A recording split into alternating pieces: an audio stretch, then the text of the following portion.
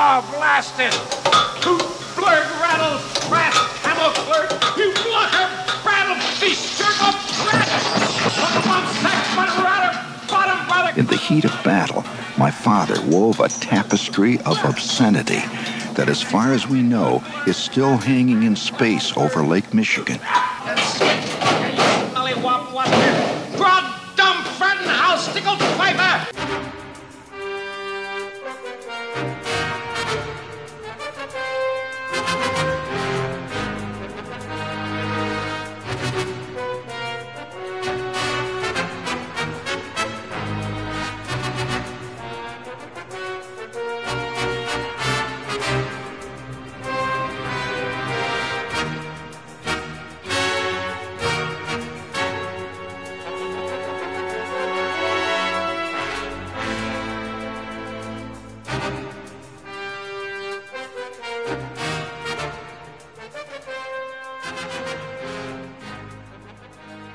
All right, everyone. Welcome back to episode 119 of Gundam at MAHQ. And this is one of the hosts, Neo. And, of course, I'm always joined with Chris and Solbro. Guys, say hello. I rap for God dang it! I had something in mind. I was gonna say, but hey, what's up, everybody? As usual. I screwed it up. What I was gonna say, I rap for ladies, listeners, mecha heads, and fly prisoners. All you had to say was hello. Yeah, there you go. Always complicated things. Always. Yes. Next time I'll write my shit down. No, next time just say hello. Yeah. Wow. I felt like a change today. Oh well. All right. And on with the show. Yeah, that man, what a way to derail it, huh? Mm-hmm. It's been what, a minute? Okay. Hey man, that's I don't lose my touch. So, yeah. Listeners of Gundam, that you know unmistakably that is Solbro. So I put my stamp on this episode. Exactly. We're good. Let's call the whole thing off. That's a wrap. See you guys later. Nice. Thank you. Good night. Yeah, in this episode we got some good stuff for you guys. We're going to be doing a review and an interview with a voice actor, and one of the reviews is it's something that we've talked about in the past of doing, and a lot of people have asked us to do, and it's a very popular show from the originator of Gundam, Yoshiyuki Tomino himself, and it's Heavy Metal L Game, not the other one that everybody thinks it's going to be. So we'll be definitely doing that. We're going to be doing the series, the 54 episode series, plus the OVA, the third OVA, which is a different story, and not covering the first two because those are just compilations. And after that, we'll be doing a voice actor interview inside the voice actor studio with long-awaited. Wait, so is Bill Whipton coming in? I could see if he's available inside the voice actor studio. And something that we had planned early at the end of last year, but because of scheduling and stuff, but luckily we were able to secure him this time, and it's a very entertaining interview with voice actor Richard Epcar from such shows as what? It seemed like once we talked to him, the man's been in every show since 1985. That's pretty much. But you may know him as Professor Bato. So, and steak lover Ben Dixon. Yes, indeed, man. And recently the Joker in the upcoming game Injustice over the new fighting game for DC. Yeah, for Justice. So that's a marquee role. If anything, I hope to talk. I hope we can talk to him in the future and have him talk about that sometime. And let's not say anything because I want to see how well the listeners out there listen. It does seem that Mr. Epcar had dropped some news about something in the interview. I'm just wondering after this gets released, let's see if you guys can figure it out on the old Mecha Talk boards. You heard it here first on Gundam. It's Destination Tokyo. Exclusive. Talked about Japanese cartoony show. But yeah. So Don't believe Tokyo Rose. Take that, Hirohito. Joe. Captain America wants you to buy war bonds. And smash those Nazis and Hydra. Yeah. Captain America. Like I said, I just hope in that movie they just need to dub over Chris Evans' awful, unenthusiastic voice or acting with the guy that was on Earth's Mightiest. That's the way they should do it. Chris Evans looks the part, does not sound the part, so just do that and dub this guy over. Stow that talk, Chris Evans. Do what George Lucas did with the poor guy that was Vader in those movies. Yeah, you can just say the lines any way you want to. We're going to put James Earl Jones over it, so it doesn't matter. But, well, yeah, so we have an action-packed episode. But before we do that, we have some news here.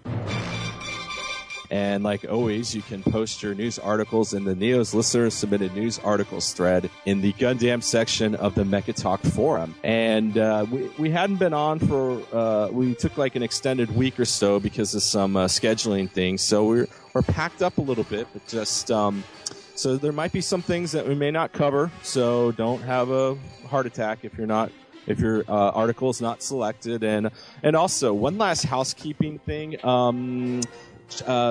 Websites in different languages, since we pretty much don't speak some of those languages, especially the Asian languages, or read them, just don't send them. I mean, it just doesn't, let's wait till we can kind of see what it is, because it could be, they could put anything in those words and we wouldn't know. So I don't want to do that. There is some integrity to this journalism here. So with that, we start with... Don't trust Red Japan.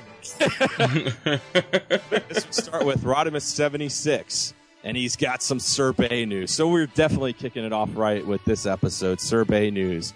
And just going to do a quick thing here. I guess in Transformers 4... it has been confirmed. Survey has said that he's brought in a new cast, and they're going to be bringing in some new robots.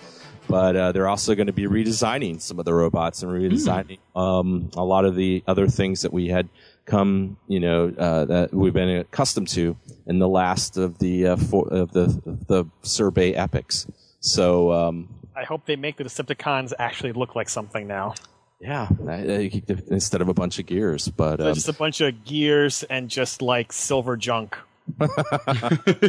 So you can't tell any of them from each other. Maybe there could be one called Silver Junk.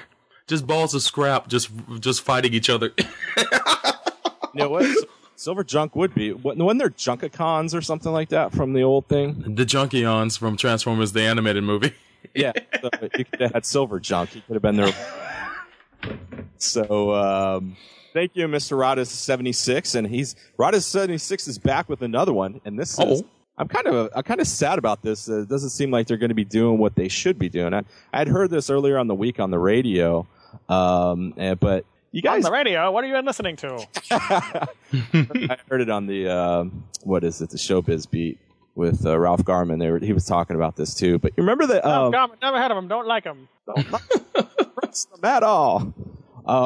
You guys, God, I forget what channel used to play it. I think Tech TV used to play it, and some other thing. It was used to be in syndication like before that. Remember Thunderbirds? That's that. I think it was from England, right? It's an English thing. Jerry Anderson, yeah. They're going to be doing it in Marionette Vision. That's what I always like. But it's going to be getting a series reboot called Thunderbirds or Go. It's going to be developed by the UK, and I guess they're teaming up with a New Zealand production company. Oh, and Weta Workshop. So these might be long episodes. Hopefully Peter Jackson doesn't put his hands on any.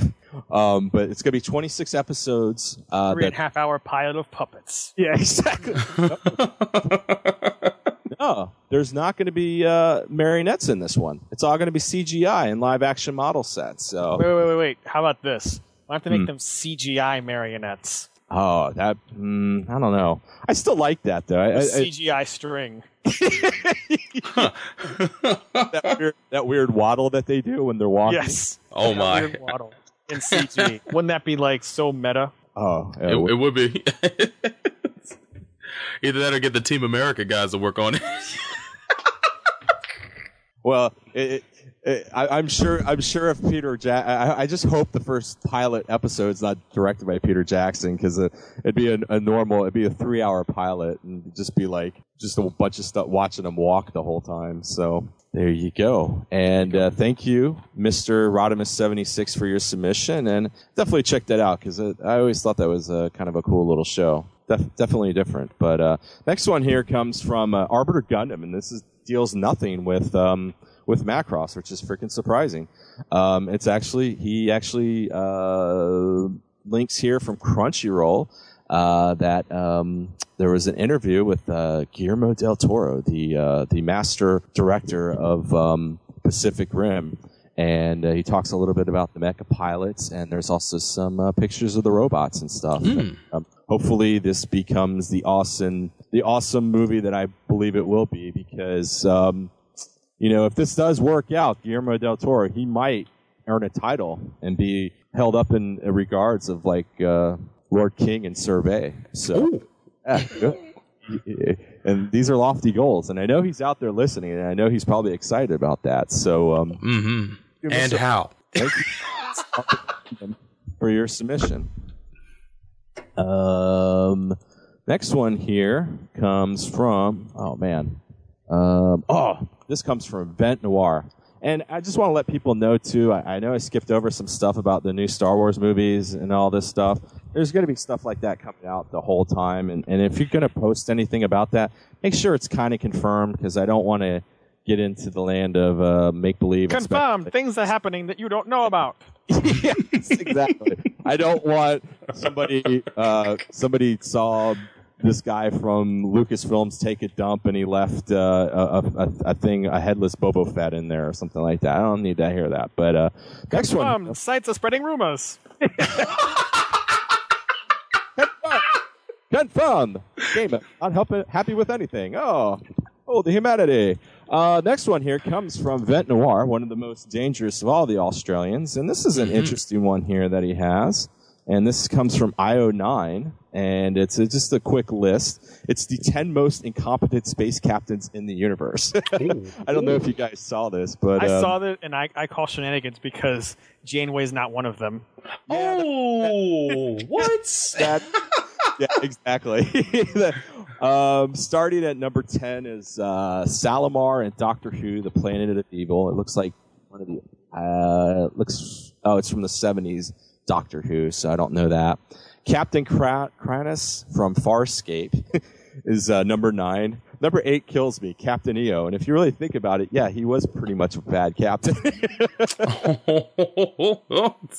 And number 7 is, remember this guy, Chris? Captain Michael Janikowski in Babylon 5, who... no. I'll just start a whole intergalactic... Am I weird looking? Let's shoot him. Shoot him. They're head right for us. And Ben Barry is all them funny looking ships. Yeah. Awesome. Yeah, definitely. He was number 6 is Ozil and Nita from Star Wars Empire Strikes Back. You know, the two guys that get choke slammed through that movie. Number 5 is I guess this would be appropriate, the irresponsible Captain Tyler. But he wasn't a bad captain. He was just irresponsible. I know. He was a great captain. He just had an unorthodox way about him. Yeah. Exactly. Number 4 was Commander Barry Gardner from the Battlestar Galactica, the reimagined show, and that was Mr. I'd rather just be sitting with the machines. Captain's place is in the engine room, not on the bridge. Commodore number 3 is Commodore Matt Decker from Star Trek: The Doomsday Machine. Is that Absolutely. the guy who was all crazy when the big turd was going through space? We gotta get it. It killed everybody. Yes, that's pretty much exactly how it went. That's how he was. He was like, Kirk, you don't know what you're talking about. It killed my crew. But weren't you the one that beamed your crew down on the planet that the turd ate? It's like, jeez. It's fun too, because if you think about this guy, you're telling me Janeway's better than this guy? No way. Oh my That's what I'm gosh. saying. But let's keep going. Number 2 is Captain Dallas from Alien. Yeah. Yeah, absolutely. Oops. And the last one is Zap Brannigan from Futurama. Yeah, thumbs up on that one.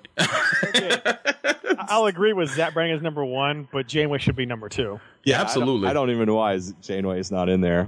There's You some know who also honorable. belongs on there? From Galactica. That fat guy on the Pegasus who took over after Kane and was there for like one episode before he got killed. Oh, he got murked so bad. Fat guy. Yeah, Mr. Organized Crime. Yep. There's another honorable mention. Lieutenant Reed on Mobile Suit Gundam when he took command over Bright for those few episodes. Yeah, he was pretty bad. What a dick. Yeah, exactly. Man. Oh, and we can never forget Jamaican. And he had a fitting end. He did. Yeah. But man. So, thank you, Mr. Vent Noir, for your submission there. But damn you, IO9, for not putting Janeway on that list. That's what I'm saying, man. She deserved to be in the top 3. Easy. Or what about the another honorable mention? I know he didn't get a lot of screen time. Was remember the guy in Deep Space Nine that was in the ship like the Enterprise, the Galaxy class ship that got killed by the Jem'Hadar? Chris, remember he's like, oh, don't worry, we'll take care of it because We're a Galaxy class starship. we're the baddest ship there is. Oh. So yeah. So thank you, Mr. Vent Noir, for your submission. Actually, Vent Noir's got another one here, too. And this is coming from the Anime News Network. There's a Gundam Arcade Competition TV show that's getting its 4th season in Japan. So I wonder how that is. I mean, I know watching some of these game shows in Japan, I wonder if they put it in that vein where it's, crazy stuff going while these guys are playing each other in the Bonds of the Battlefield game. Maybe have like a bunch of teen idols dancing around and singing. That would be some cool. some monitor lizard sniffing them. Yes. Jesus. Definitely. So thank you, Mr. Vent Noir, for your submission. Next one here comes from EA NetDude, and he's got a link here. And if you go to his link, it's going to show you the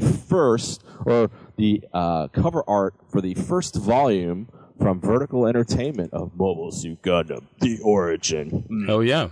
Optimus Rising. I mean, RX-78 Rising. Rising. No, it doesn't look as much like Optimus Prime as the good old show. So, thank you, Mr. EA NetDude, for your submission.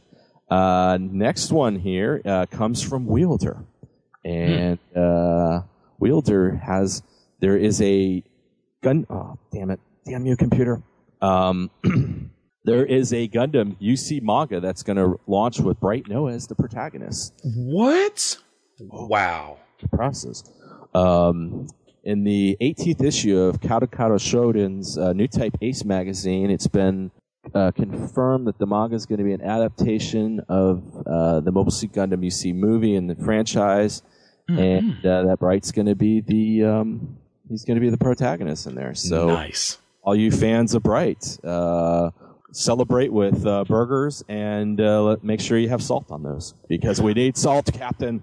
Oh my God. Well, when's it going to get animated? 2014.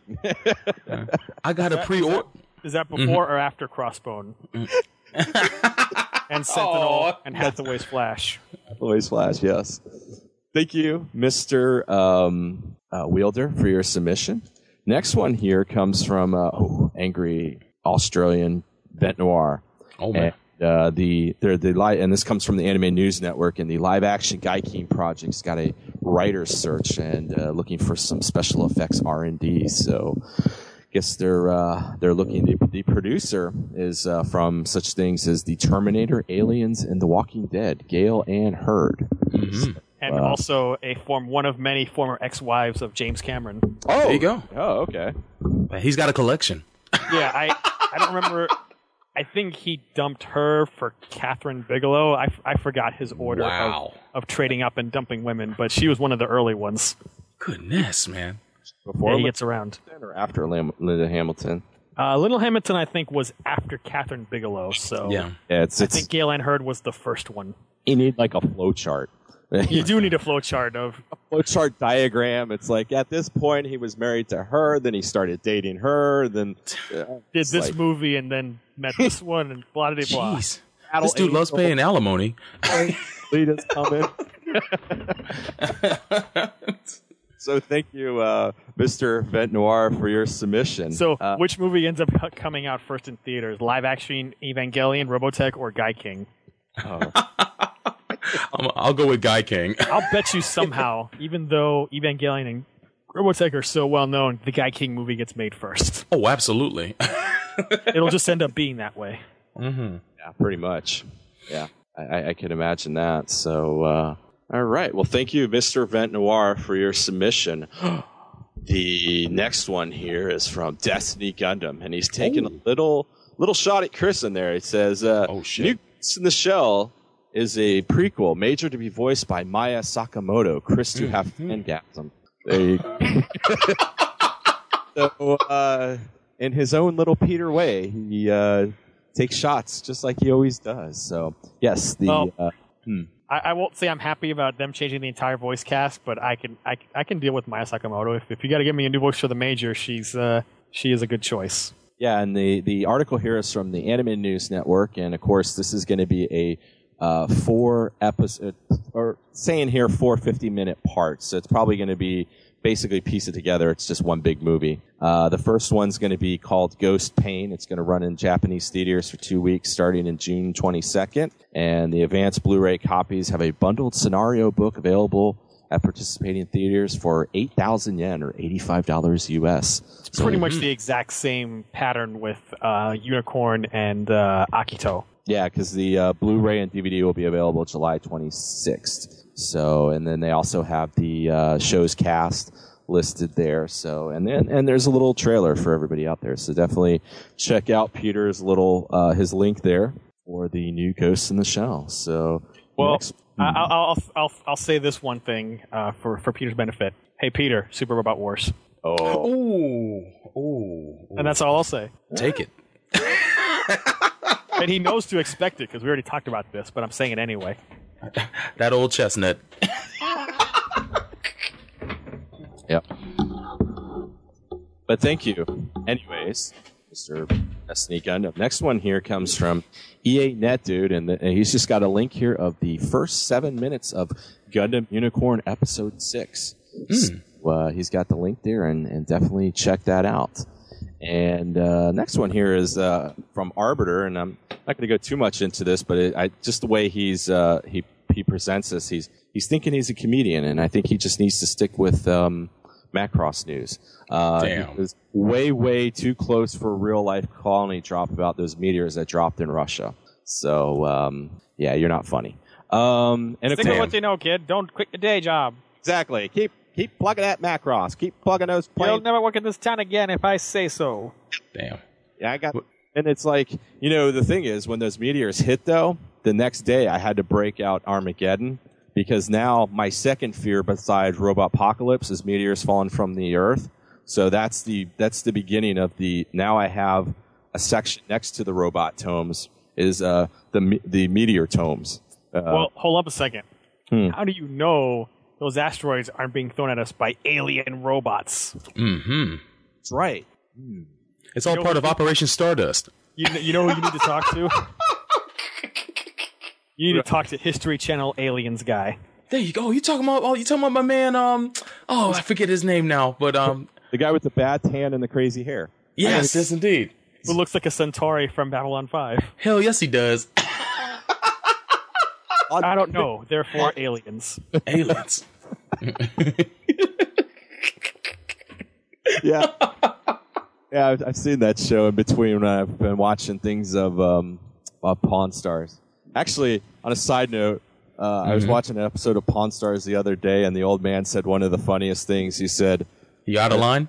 No. He had a hilarious line.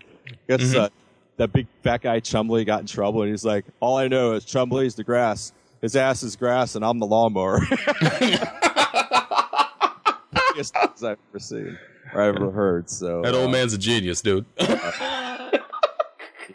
Genius. Next one here comes from Rodimus76, and I had to do this one. I know it's Star Wars news, and I was going to hold off, but it's looking like there's been rumors, and I think it's been kind of since confirmed. Maybe, yes, I don't know. Chris could probably correct me on this, but I guess the possibility of Han Solo in the new movie might be played by her.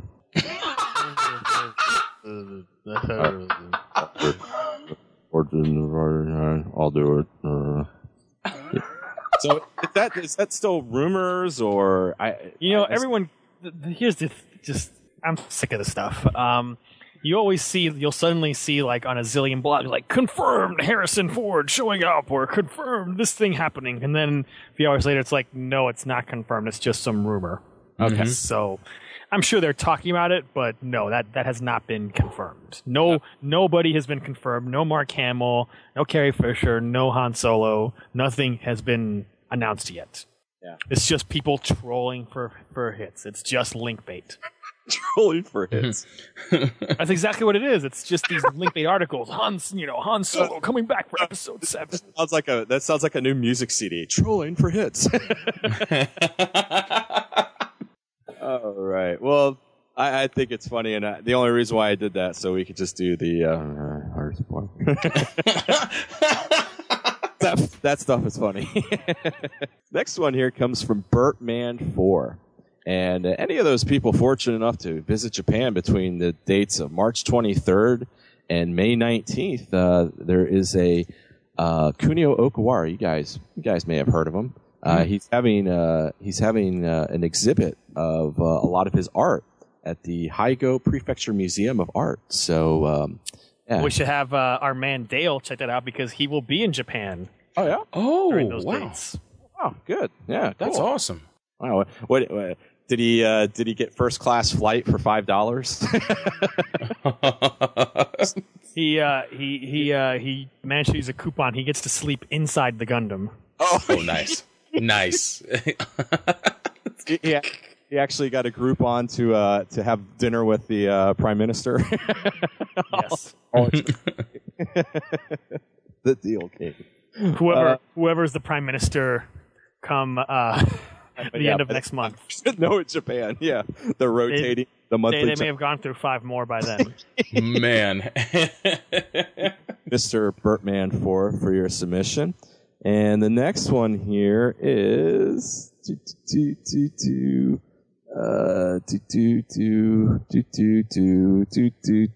a lot of stuff. Now loading. No. There's just a lot of stuff here. Oh yeah, some bad death news, and that's never good. And this kind of coincides with one of the reviews we're going to be having here, and this comes from Flame X, and it seems Chico Hondo, voice actress, had passed away, and she's done such roles as Blue in Zeta Gundam. She's actually was in L Game, which we're going to be reviewing. And finding out that she was Enel L and Gundam X was kind of different. Man. I know that's her. So definitely that's some sad news. And I don't think she was that old. So she was would have been 50 this year. Yeah, wow, man. That's still young, man. She was also in Heroes Greenwood, man. Holy man, damn. Blame the cancer. So that is the silent killer, man. But God bless her, man. If anything, that makes me sad, especially after just watching L Game, man. Getting hit with this news, that sucks. Yeah, and after what Chris probably was wishing her character would do. Oh, damn! At least the character lives on. Oh man, Unfortunately. Hold that. So, you, Mr. Flame X, for that depressing news, but it was a good tie-in to what we're going to be talking to today. And thank you, everyone, for submitting. And like I said, because we had a little bit of longer hiatus, I had to go through a little bit more. And Wait, there's one last bit of news that you should probably mention. Oh, is there? What would that be, Chris? From Miami News Bureau, it's Chris Guanche with... from probably one of the last posts someone made in the thread.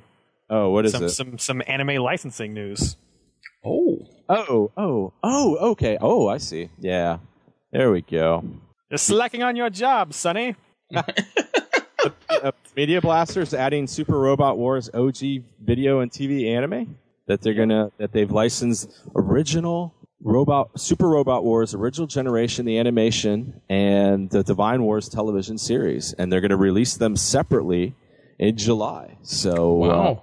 Yeah, and both projects are adapt the original characters from Banpresto's Super Robot Wars tactical role-playing games. So, that's definitely some big news there. Anything else that I missed, Chris? They might actually just be affordable now.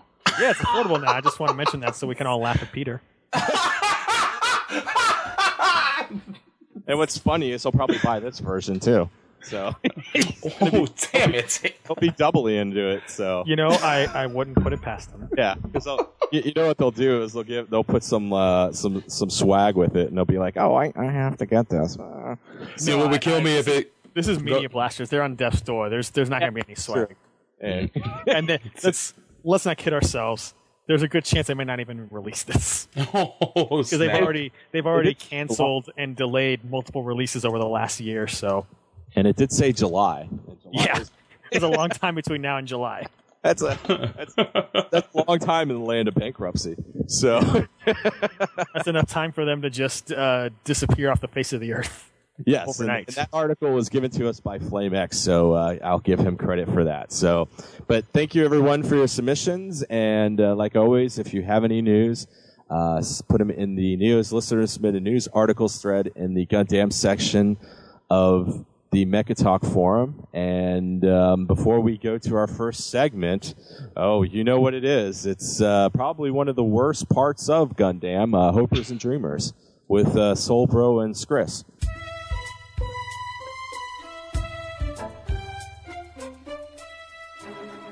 Well, thank you for tossing it over in such a great fashion. Thank you. Right now, I'm going to be putting rusty nails in my eyeballs. So Neil poops in the Hopers and Dreamers corner and passes it on to me. That's dope. Anyway, welcome everybody to the Hopers and Dreamers corner, and we'll make this quick. We've got a few submissions today, and the first one is from. But not painless. You make it quick, but not painless. Oh no, it's always painful, sir. It's always painful. But the first submission is from Yazi88, and he writes, "I want to see Capcom actually work on other games and not rely on Resident Evil and the countless worthless expansions of Street Fighter. But even then, is that a dig at you? I'm sure it is. I'm sure it is because mixed with an attack. Because apparently I'm the man to shit on every day. But but even then, that's asking too much because after Studio Clover got shut down, Capcom he writes Capcom has been in a major downward path and stagnation and relying far too much on overpriced and at times useless DLC to make a cheap buck instead of working on games that stand out and attract new players. They don't even have any talented people left to work on anything new either. Man, wow. This is the most pessimistic hope I've ever seen. Yeah, man, really. I don't know about a hope and dream, but I guess he wants them to work on new IPs. I guess that's what we can translate from that. I can read between the lines, though. Yeah, there's so much pessimism here. You'd think this guy runs MHQ or something. Oh, wow. He used to be positive. Yazi88, I got no ill will towards you, and I'm really not an advocate. What's his open dream? His open dream is that Capcom works on new IPs. Basically, that's what he wants. And he's angry about Capcom releasing talented groups like Studio Clover, which later on became Platinum Studios. Yeah, they became Platinum, and also they released The Godfather of Mega Man, Keiji Inafune, about a year and some change ago, after he told the company that, Capcom can't continue following a Japanese model of business because the Americans and other countries are running away with game development. They're thinking outside of the box, and he told Capcom this, and they had a falling out, and he left the company to start his own development firm. And with that, they stopped making Mega Man games. So he might be angry about that too. I agree with him, honestly. I think Capcom needs to work on new IPs, to be honest with you. And I'm fine with the expansions of Street Fighter because they should still make games that are that they know are going to sell well. But I do want them to work on new IPs. But just look at what happened with EA a few years back. They worked on a bunch of new IPs and nobody bought them. Nobody bought shit. And Capcom, there was a few years where they worked on a bunch of IPs. Dead Space has proved to be successful. Yeah, but Mirror's Edge is finally got green-lighted for a sequel, but beforehand, that was dead in the water. No one went out and bought that game. The game's sales were abysmal, and that was a great game. The game's not the perfect. I played that game. It's not perfect, but it was worth buying. I bought it. But the thing is it's not perfect, and right. And when it comes to that too, I mean, a lot of it, all this stuff ends up becoming a numbers game. Yeah. So that's what it is. I mean, that game also came out in the holiday season at the same time as Dead Space, and at the same time as Call of Duty, at the same time as a zillion well-known things. And that's the same story every year, though, and it doesn't stop people from buying it months down the line when it's on sale or something like that. People can check that out. Yeah, but companies don't care about when it's on sale a few months later. They care about that opening couple of weeks or month. And pre-orders as well. And it's the same story with Capcom a few years back on the GameCube. They released a ton of new IPs like PNO3 and Killer 7 and all sorts of other new IPs that nobody bought. And but I heard that PNO3 was a bad game. Yeah, it wasn't that great. But Killer 7 was real cool. And that was made by the dude that does what's that game with that the guy with the lightsaber? Suda 51, thank you. And that game was pretty quirky and innovative for its day. So but you said it came out on GameCube. That's why it didn't sell too well. Well, but it also later came out on PS2. Yeah. GameCube, Resident Evil 4 came out on GameCube and it sold very well. So everybody bought GameCubes to play it. But these games came out after RE4, so the install base was there, and nobody picked it up. So I know when companies come up with new IPs, support the IPs. PNO3 came out before Resident Evil 4. Yeah. Did it now? Okay, well, I sit corrected. That's the one with the girl in the mecha suit or whatever, or the white suit, Vanessa something, yeah.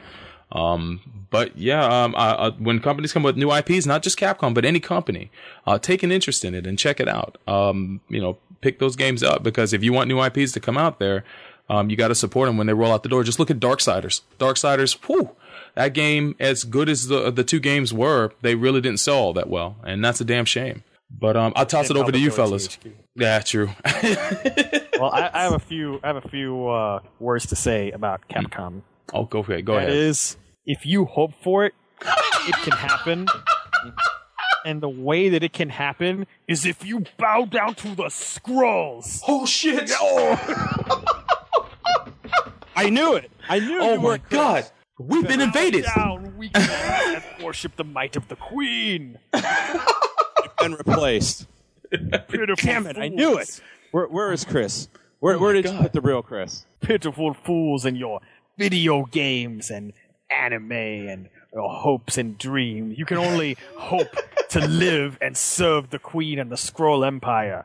Filthy humans. Pitiful scum, huh? Well, we got to take up arms, Neo. We got to, man. This is worse than the robot invasion. Yeah, this is actually worse than when we thought Chris was actually hoping and dreaming. Oh my God, we got to bust out the alien tomes. Don't really have the alien tomes, but oh my gosh, I'm still more concerned with robots than I am aliens. Hey man, we have robots too. Oh no, hand in hand, son. It's on. It's on. Give us back, Chris. Nice. Where are your heroes now?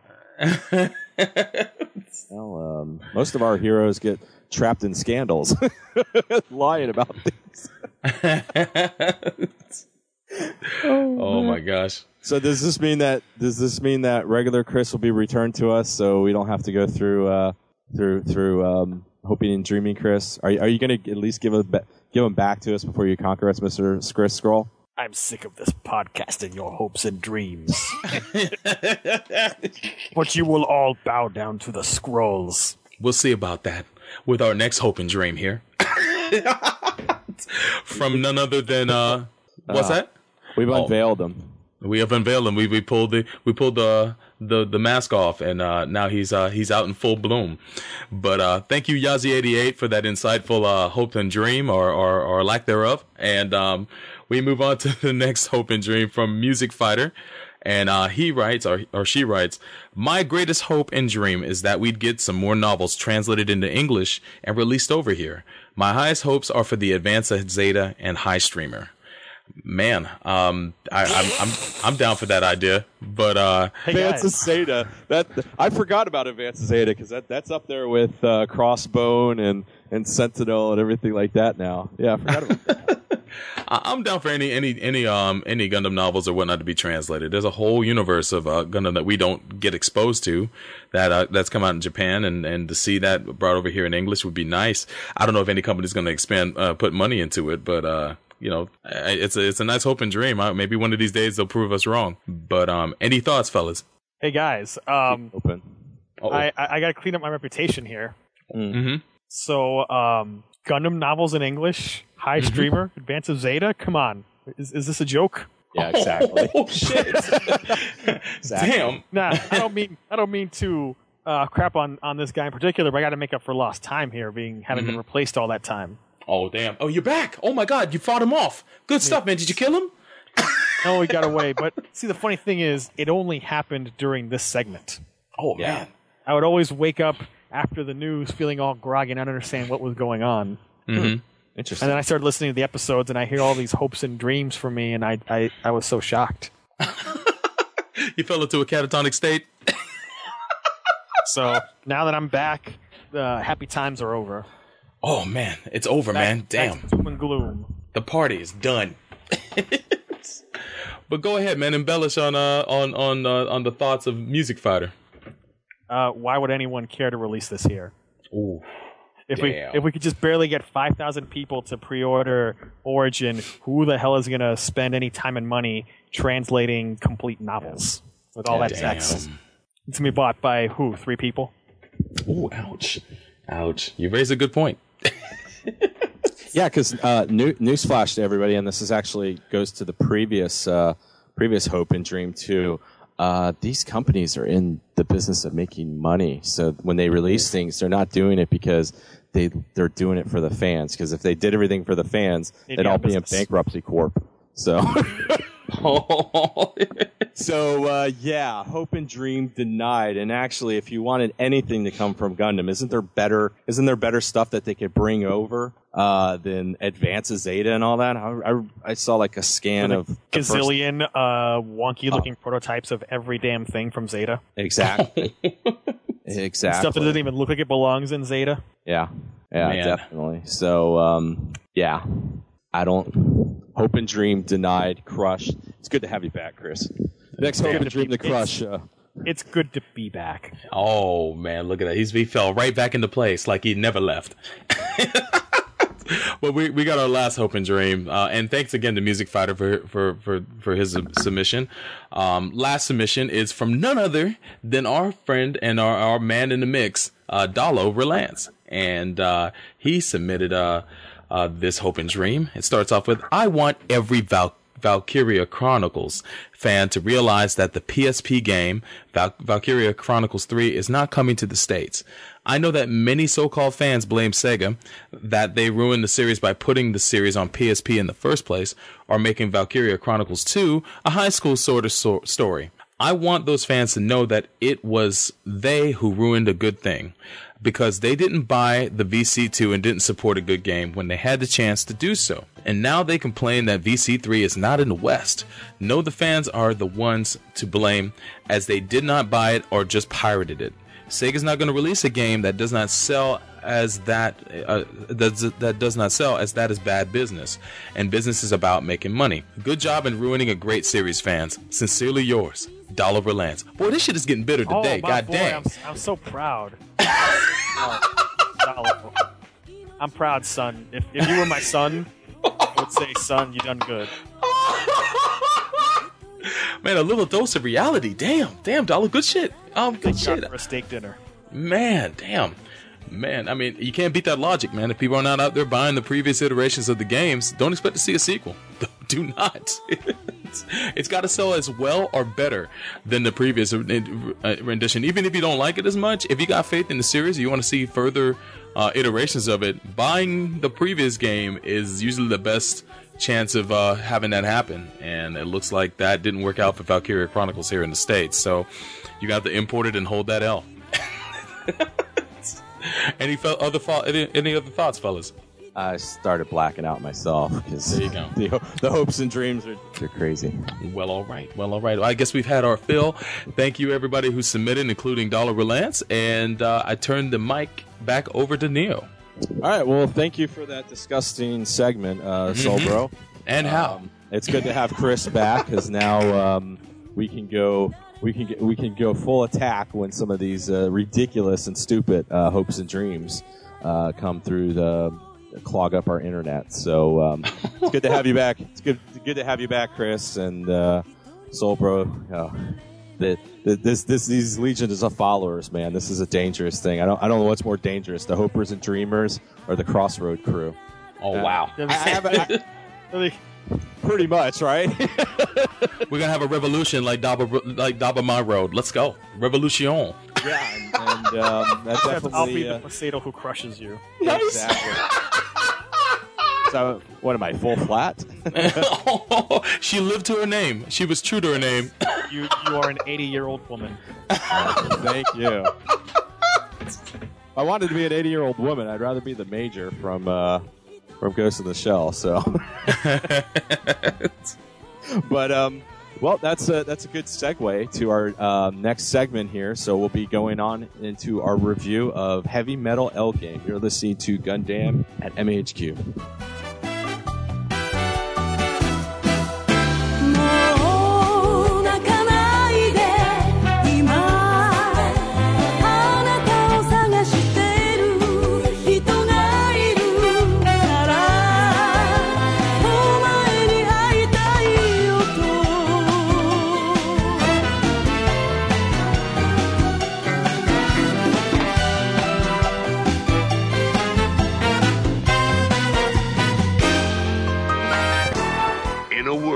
'Where podcasting is king'.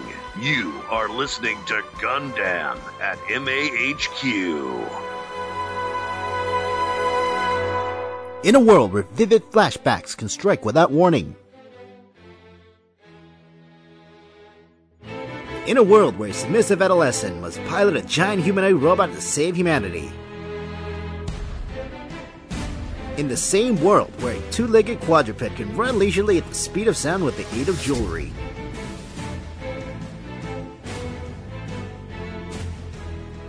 Only one podcast can discuss this with their sanity intact.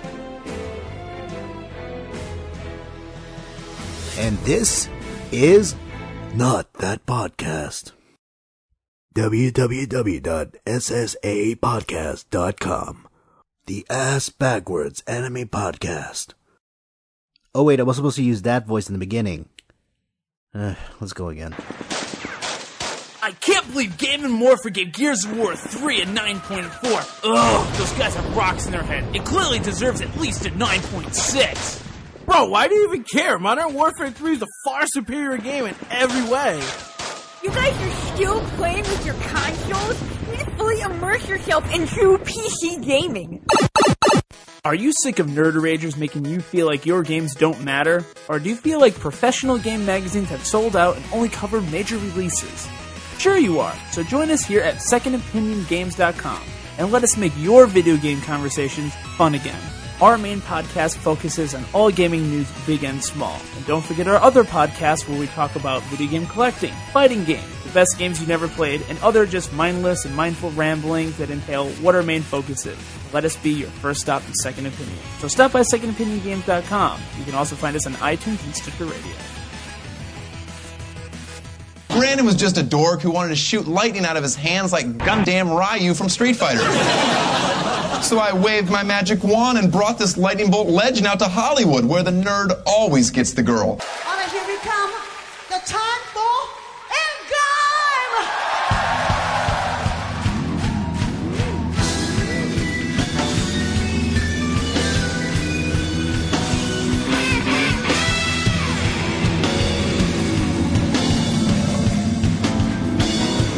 誰か背中抱いててくれ一人きりじゃ悲しすぎるな人が見てる夢のようさ確かなものが何にもないねどうして僕 Welcome back, everybody, to Gundam at MAHQ. This is Soul Bro, and we're finally going to be getting into our review this episode, and we're talking about yet another Yoshiyuki Tomino anime series, and you best believe it involves mecha.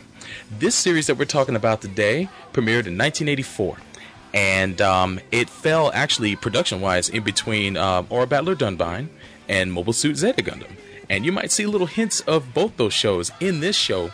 And the show is none other than Heavy Metal L Game. That's right. This series was not only directed by Yoshiyuki Tomino, but also the characters and the mecha were designed by none other than Mamoru Nagano, who went on to work on the 5-Star Stories and other projects as well, which is heavily inspired by Heavy Metal L Game. So if you're a fan of that series, then you definitely want to check this show out. Just to describe the story in short, it involves, yes, indeed. That's the story. The protagonist of the show is none other than Daba My Road, and he is a kind of starts out the series as a journeyman along with his boy Cal. He's got the greatest Elvis hairdo in all of anime. But they're both pretty much traveling. Oh, you're talking Kyle. Yeah, Cal. I was thinking Daba. Daba's got a pompadour rivaled only by the guy from Redline. Exactly. It's like you scare your mess, you eat your heart out.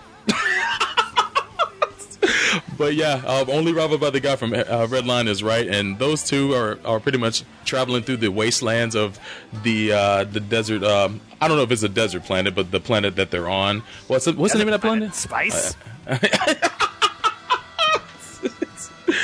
But the planet that the series starts out on with what's that? Koem. That's right.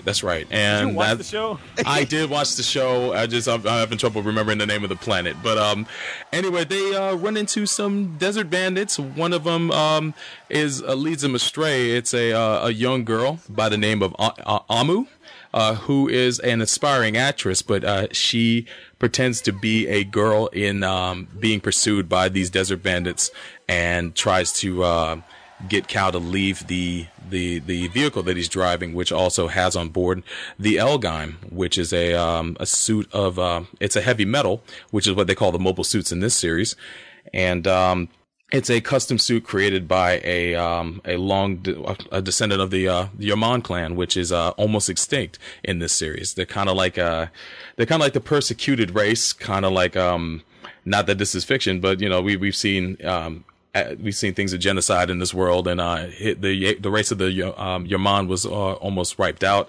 and they had access to great technology and created great heavy metals back in the day. But their plans go awry, and Amu gets a change of heart when she meets Daba My Road. And sorry, are we talking about the series or just the first episode here? I'm setting things up. But after that whole incident, Amu joins up with Daba My Road and Cal, and they end up going on a pursuit to find a mysterious guy named Amandra Kamandra, and return to him a card that's worth a lot of money. And then they get brought into a rebel scum. A rebel campaign that is fighting against the established empire, the the Poseidon Empire, which has taken over all 5 planets in the Pentagona system, which is pretty much the setting for the series.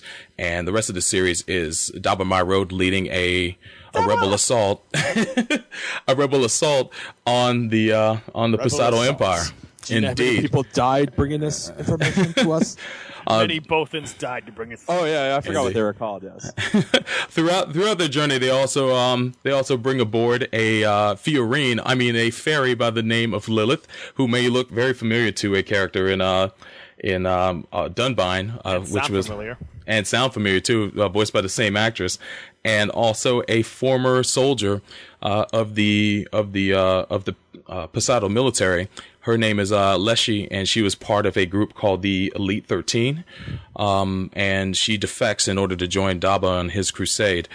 And other interesting people also show up as well. But I'll pass it over to Chris to give some of his impressions on the series. Chris, you got to talk more about the first episode.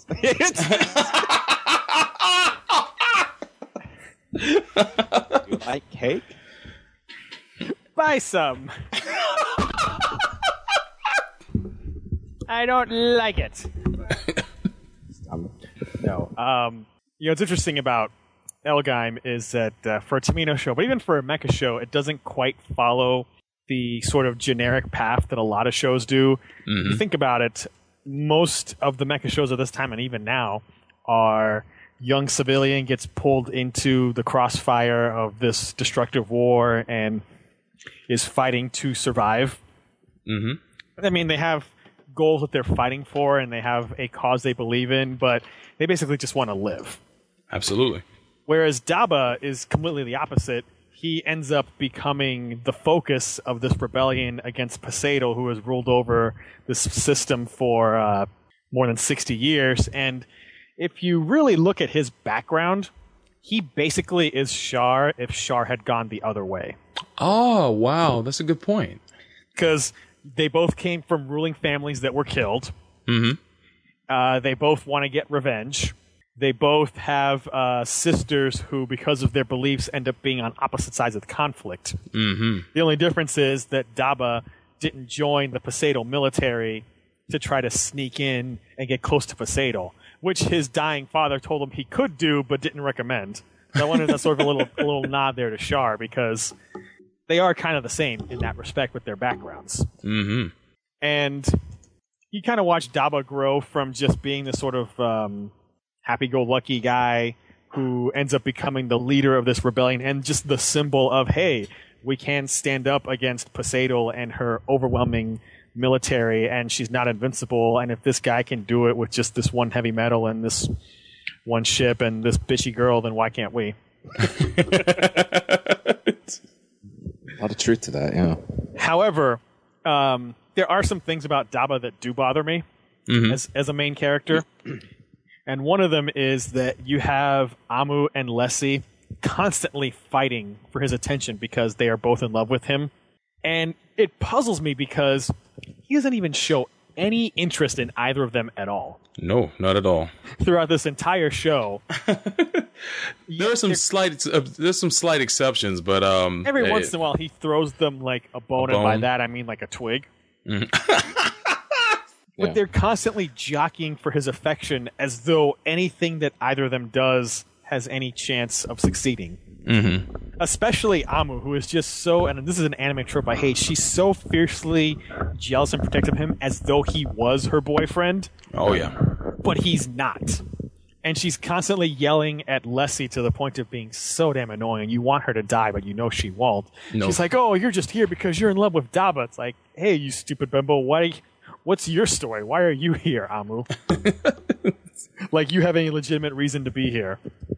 So I get annoyed when watching the show that they're just constantly squabbling in front of him, including even when they're under attack, and he does nothing to stop it. He doesn't just put either of them in their place and say, look, you stupid girls, we're getting shot out here. Stop fighting over me. I don't care about either of you. I'm gay. Oh wow.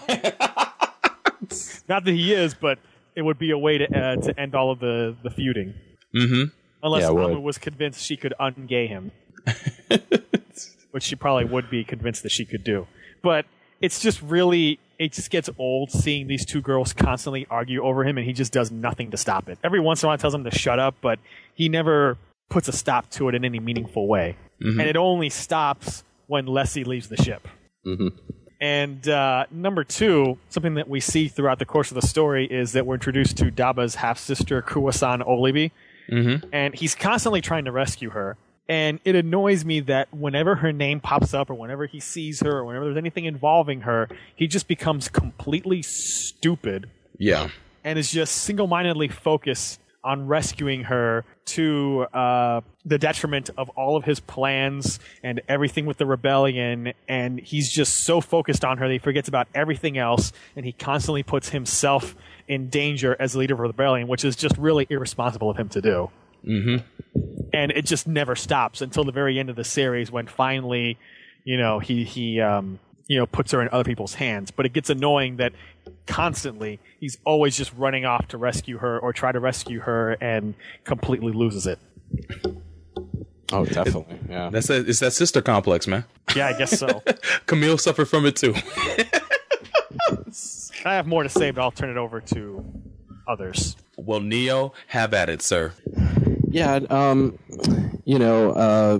it's a pretty good show and all, but yeah, there are a lot of things that are kind of stupid on that. I do have to second Chris's whole issue with Obele when she first shows up, and throughout the rest of the series after her initial meeting with Daba in there, Daba just becomes a complete idiot and really probably should have been killed probably about 2 or 3 times within this because of just how stupid he was. And the things with Amu and Lacey get really old, and they get old really quick, especially Amu. I mean, there's a point throughout this show, probably very early in the show, where every episode you're wanting Amu to get killed, and you're like, damn it, she lives another episode because she's just so annoying, and I'm so Daba.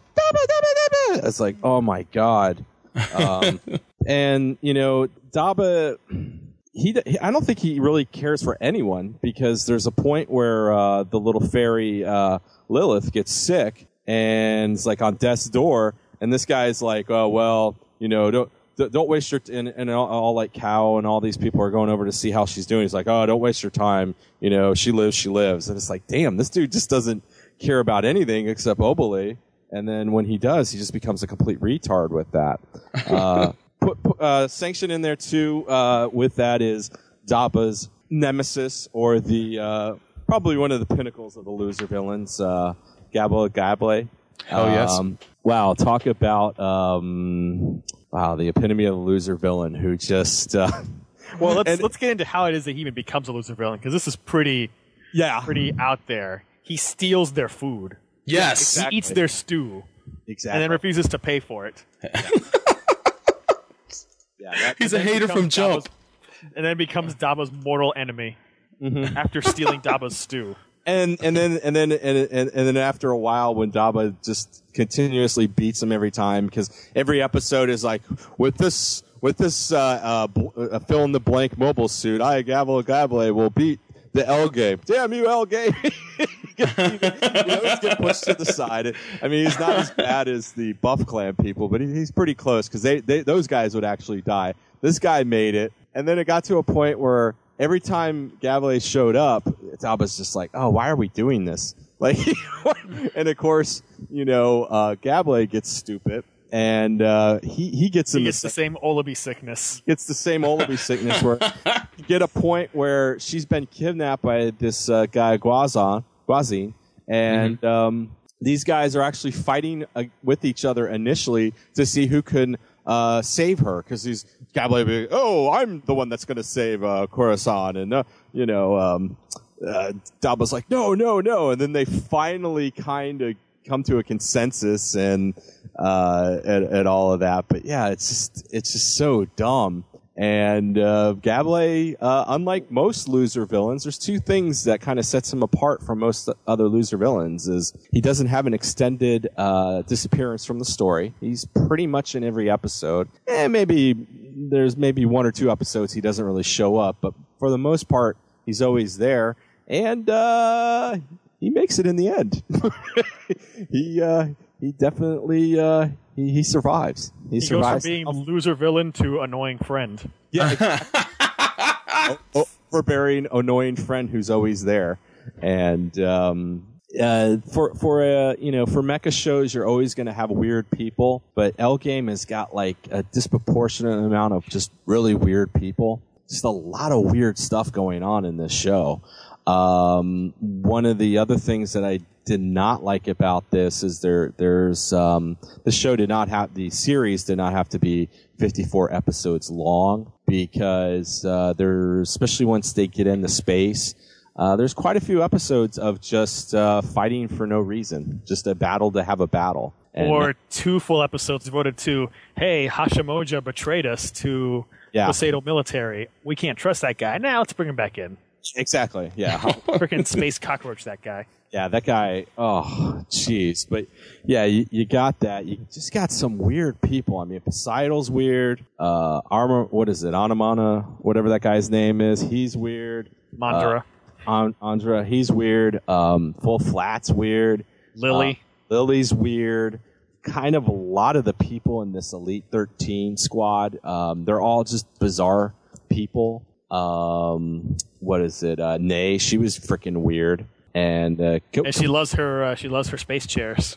That's another thing I'm going to get to, because the way you get in most of these mobile suits is in the L Game it was like a little hover bike type of deal, and the Poseidon army for a while there, they had these little like hover chairs where they'll hover around and then they'll go all the way up like 40-meter tall robot. And of course, in this most or probably just about all the heavy metals, the cockpits are all on the head.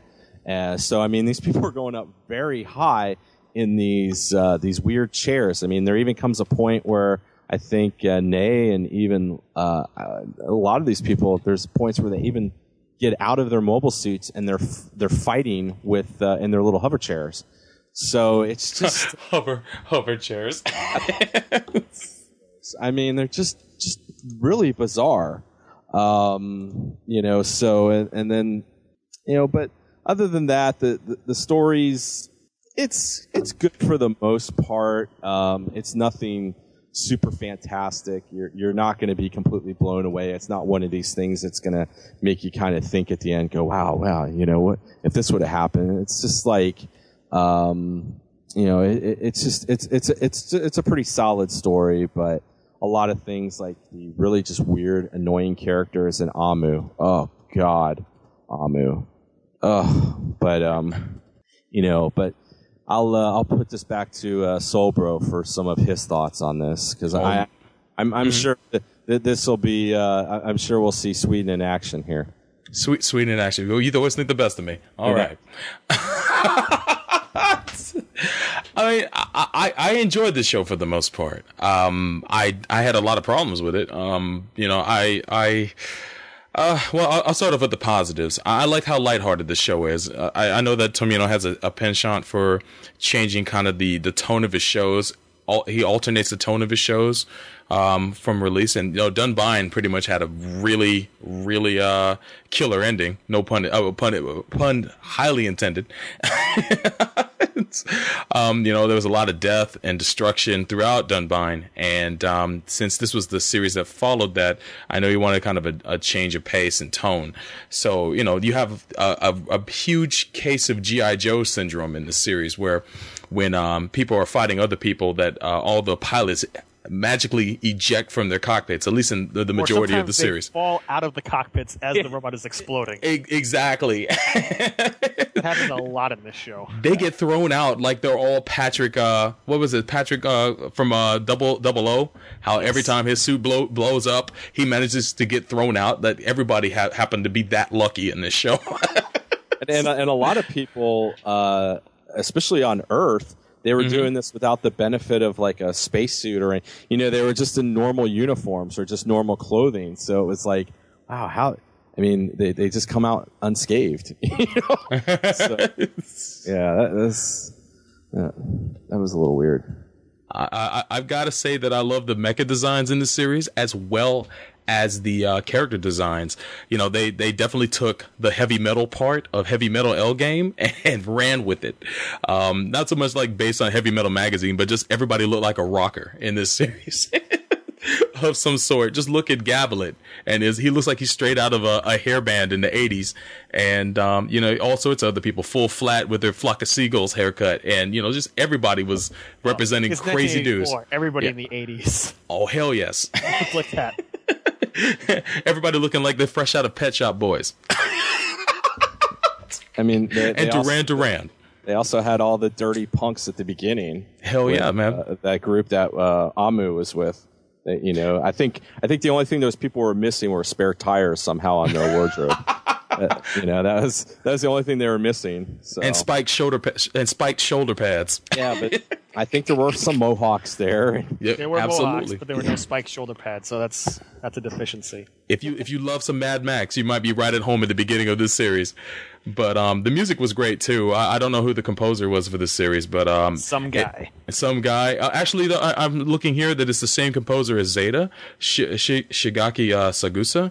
So and it did sound very similar to the compositions of Zeta. So I really like the soundtrack in this show.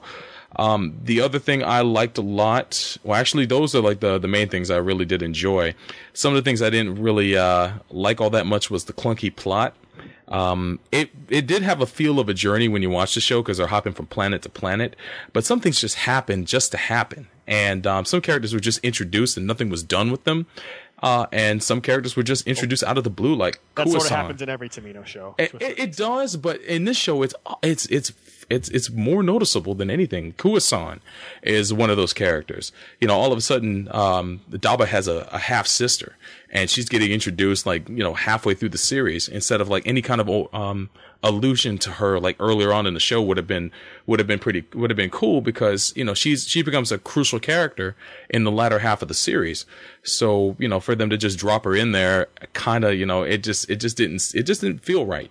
At least not to me. You never get any explanation for how it is even that they came apart and how she ended up as Poseidon's biosensor. Exactly. No She just is. It's like, well, how did they part ways? And that would have made a great OVA episode, but we got denied that. But the series, of course, as many Tomino series and anime series in general, this one suffered from rush ending syndrome. You know, you could see how much was crammed in the last 2 episodes, and this show had a 54 episode run. They could have balanced this out a little bit better, especially with as Neo had mentioned, there were a lot of filler episodes. They could have kind of dedicated that more to plot elements that needed to be introduced. There's also, as I mentioned, aimless characters and uneven ambitions. One of the episodes that stands out in my mind is the one where the daughter of the leader of the bandits shows up. And she's fooled into thinking that Daba killed her mother early on in the episode when it was really that scumbag, what's his name, Hashimoto, the space cockroach. The space cockroach. And man, I'm surprised he survived to the end of the series. And I was hoping in that episode when she finds out that he was the killer of her mother, or at least she starts to put the pieces together, that he would meet his end. But of course that didn't happen. And you never really see her again until the last episode with that one guy that looks like Laurent Shahak. from Turn A Gundam. He was one of the rebels. You see them for like a brief second in the last episode, and it's like, what happened to her character? She would have been pretty interesting if she joined up with Daba Myrode's crew, because she had a really cool ability where she can control. You think that maybe she would, because it kind of looks like it would, and then never mentioned again. They pointed out so many times that her ability to control other machines as she's actually piloting one was a unique ability, and she being part of that crew would have been amazing. And I thought she might have turned up again and might have gotten turned to their side and been another ally in that rebellion, especially after she was used by the Posada military in the way that she was. But she never showed up again. I'm assuming that's what she was doing in the background, because she's with the rebels when you see in the final episodes. But another wasted character. Full Flat was a character that I had a problem with. You really didn't know what her ambitions were at first, and I love the fact that she was mysterious. I don't think but- even she knew what her ambitions were. Exactly. I don't think so either. Oh my gosh, she was like, what's the word? She was bipolar, man. I mean, at the end, I could see what she was trying to do, and she was, trying to tell him that this immortality is a fallacy, and then full flat went flat. yeah, absolutely. She lived up to her name, and aptly died. I guess the last thing I'll point out is there's a lot of parallels to this series, with this series to Our Battler Dunbine and Zeta.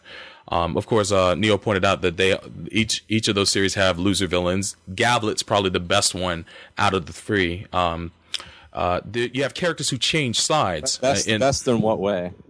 Best loser villain, because the best loser villain, if you're saying for the to be the icon, if you look, the Michael Jordan of loser villains, it's still Bernie's. He's the most pathetic. Well, if we're giving awards, shouldn't it technically then be worst loser villain? Yeah, I would say best loser villain. But it is confusing because he's the best at being He's the best at being the worst. Yeah. He's the best at being the worst because he actually has a redemption, and there's a quality to his character that they always keep an eye on. He's a noble dude, and he does the right thing sometimes. And although he's intent on yeah, except for stealing Stu, but he has a conscience, and they make a point of pointing that out throughout the series, and I love that fact about his character. And there's times where he could have killed Daba, and he just relented because had no skills. He had. He relented because he didn't really have the skills to do it. Or he didn't want to take advantage of the situation in the way that it presented itself. He had a kind of a code like Omar from The Wire. Dude, don't compare Gavlet to freaking Omar. Hey man, a man must have a code, and Gavlet had one. So he may steal people's stew, but he was still chivalrous, and he's all about the ladies, which was cool. And Omar wasn't. Oh yeah, that's true. So Omar was far from that. You're on thin ice here, buddy. You're on thin ice. Nice. This series also had characters that changed sides early on. Zeta had Emma Sheen. This series had Gal Laheshi. And she was a really cool character. I enjoyed the character a lot, especially when she decided was. It was cool to see her actually leave and her character develop when she left to go to the Whale. And became you don't see that development. Yeah, you really don't. Yeah. And then when she comes back, she's demoted to a supporting character, even though she has a sexy outfit. Yeah, but she looked. Yeah, she came back gorgeous though. The series both series of Dunbine in this series have Fiorine or fairies.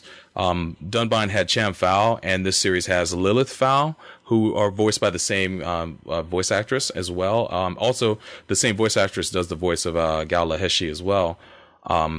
As I pointed out earlier, Rosa Mia from Zeta Gundam and Kuwa-san almost serve the same purpose, where they give the main character a sister complex, and they become idiots anytime they're around them.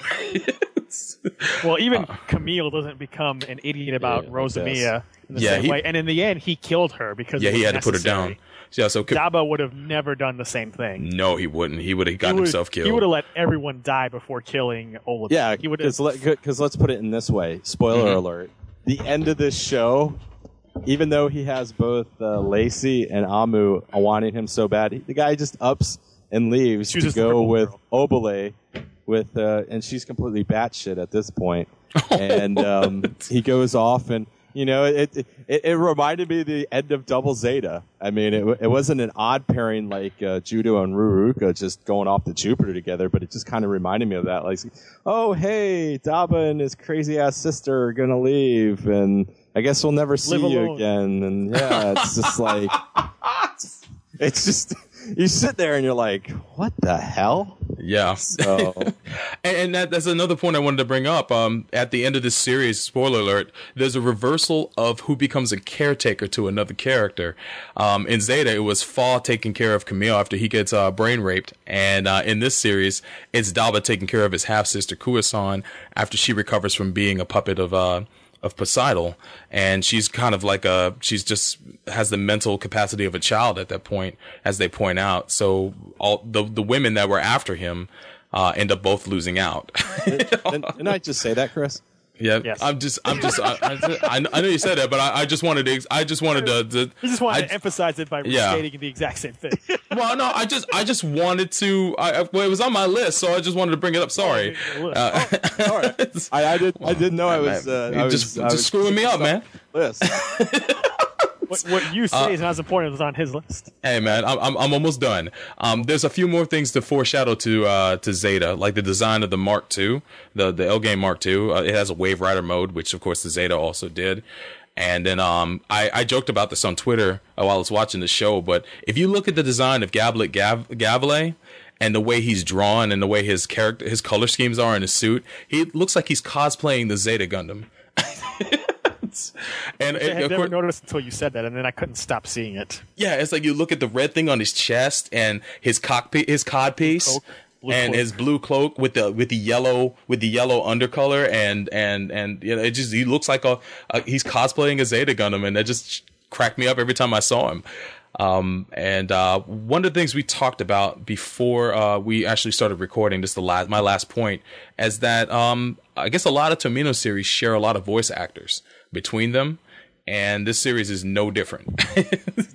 Some of the voice actors you'll find are Tomomichi Nishimura. He played the voice of God, I always forget this guy's name.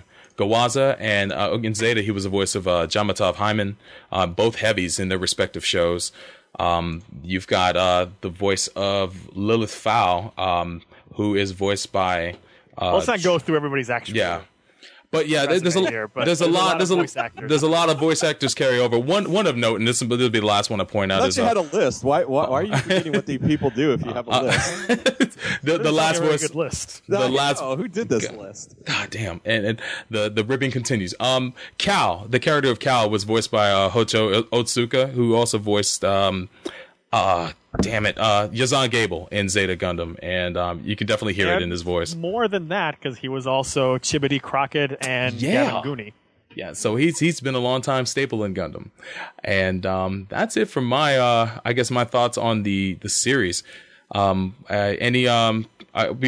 rate it at this point. We'll rate it towards the end of the review, but I guess we should move on to the OVA. Well, wait, I wasn't done. Oh, go ahead, sir. I still have more things to talk about. Oh, go ahead, throw it in, man. But go you ahead. Soul Broed it as usual. I did. You're welcome. So, a couple things about the show that stuck out to me. You all mentioned some of these things that just go randomly unexplained, one-off characters. One event that stuck out to me, this whole random thing that happens when they're at Palarta Star, the asteroid that they liberated, and this old nuclear reactor turns on, and Lilith starts freaking out, and Cal goes to turn it off, but he can't, and then suddenly, like, she turns into a ghost, and then there's all these naked fairy ghosts that are there, and she disarms the reactor on her own, and then is sick for a couple episodes. Like, that just went completely unexplained. It just randomly happens. Yeah, it does. And yeah, that was a weird episode because it was all of a sudden they just start talking about this nuclear reactor and everybody's going crazy about it. And and that's like when I said earlier when she was sick. I mean, that was the cause of her sickness for a while. And then that was a really weird episode. And once again, it's one of those episodes that's like, if you kind of take that out, maybe we could have some other things of all the other things that were opened, or it's just kind of a random thing. So I can't explain the fairy ghosts, but I know that when she was first introduced, they showed that she could project herself outside her body. In the first episode that she shows up in, and I guess I was just expanding on that. I mean, it is a filler episode, but at the same time, it was something that was shown earlier on in the show. I don't recall that being shown. They showed it when she was performing in front of people. She projected her own image outside of her body. And at the circus that she was like sitting there knitting, in reality, but she was able to project herself outside of her body to perform for other people. Well, even if you can project yourself, being a circus fairy is a far cry from being able to deactivate a nuclear reactor. To become a medium, basically. And it also doesn't explain all of the naked fairies hanging out with her. Oh, yeah. Plus, when she wakes up, she doesn't have any idea of what she did. Yeah. So, there is that. The pacing, there definitely are some issues. Definitely, in the second half of the show, after the Mark II appears, when they're on the planet Tritatol, things just kind of really slow down a lot. Mm-hmm. And they don't really take off until finally Daba starts talking about Operation Stardust. And no, not the same one as Gato. But kind of in a way, it kind of was, wasn't it? It kind of was. Yeah. I mean, also, instead of a colony, it was asteroids. So yeah, as a fan of Lessie, I was disappointed that she went from being this interesting character. She decides to leave because she's sick of the way Daba's doing things and not taking things seriously and planning out for this rebellion. She comes back a few episodes later as sexy Lessie, but basically has been demoted to a supporting character. Yeah, and doesn't really have any development from that point on. Yeah, I mean the only thing that's even really of any memory is the one episode where her and Amu sneak on to Guaza's ship, and she's basically trying to keep Amu from getting killed, and then of course Amu's got to be a complete bitch about it the whole time because that's all she. And then she finally starts to realize, oh yeah, Lacey, she does actually have abilities and capabilities that I don't have because I'm a talentless bitch, who just says Daba the whole time. So. Another thing is that we mentioned the character of Full Flat, who is independent and has eternal youth through Poseidon's biorelation, and she's sort of a proto-Haman Khan in that she's this independent faction that everyone's trying to court. But the difference is Haman is a better character. Oh, yes. And her motives are much clearer. She is out to do everything for herself. She will use you and say that she's your friend, but only to further her own goals. Absolutely. With Full Flat, you just constantly go back and forth. You have no idea what it is she's doing. But even for the longest time, like I said, you get the feeling she doesn't even know what she's doing because she's constantly either helping or not helping Daba, helping or not helping Giwaza, and it only becomes very clear at the end what her beef is, which is pretty legitimate because she was a temple knight to Poseidon. He gave her eternal youth, and she's sick of him and his manipulation of women because he uses her friend Mion as his puppet to be Poseidon while he disguises himself as Amandara. Yeah. And just manipulates from the shadows. And he keeps doing it because he has this creepy thing for Amu and keeps trying to like get with her. Yeah. And Full Flat's tired of him and his bullshit, which is understandable. But there's just so much weirdness surrounding her for so much of the show. What else? There's also in this show a lot of discussion about how corrupt the Poseidon military is, and you see that a lot in that everyone is always out for themselves, and they sometimes even attack allies just out of anger or out of desire to, get to Daba first or whatever. And there is so much backstabbing and betrayal in this show that it's kind of hard to keep track at some point who's with whom. Because you have initially Daba's just a nuisance, then he becomes the leader of this rebellion. Then Giwaza gets tired of his position, so he wants to rebel against Poseidon and take control of Pentagona, and he wants to use Daba as a distraction while he builds up his thing. But then he pretends to be loyal.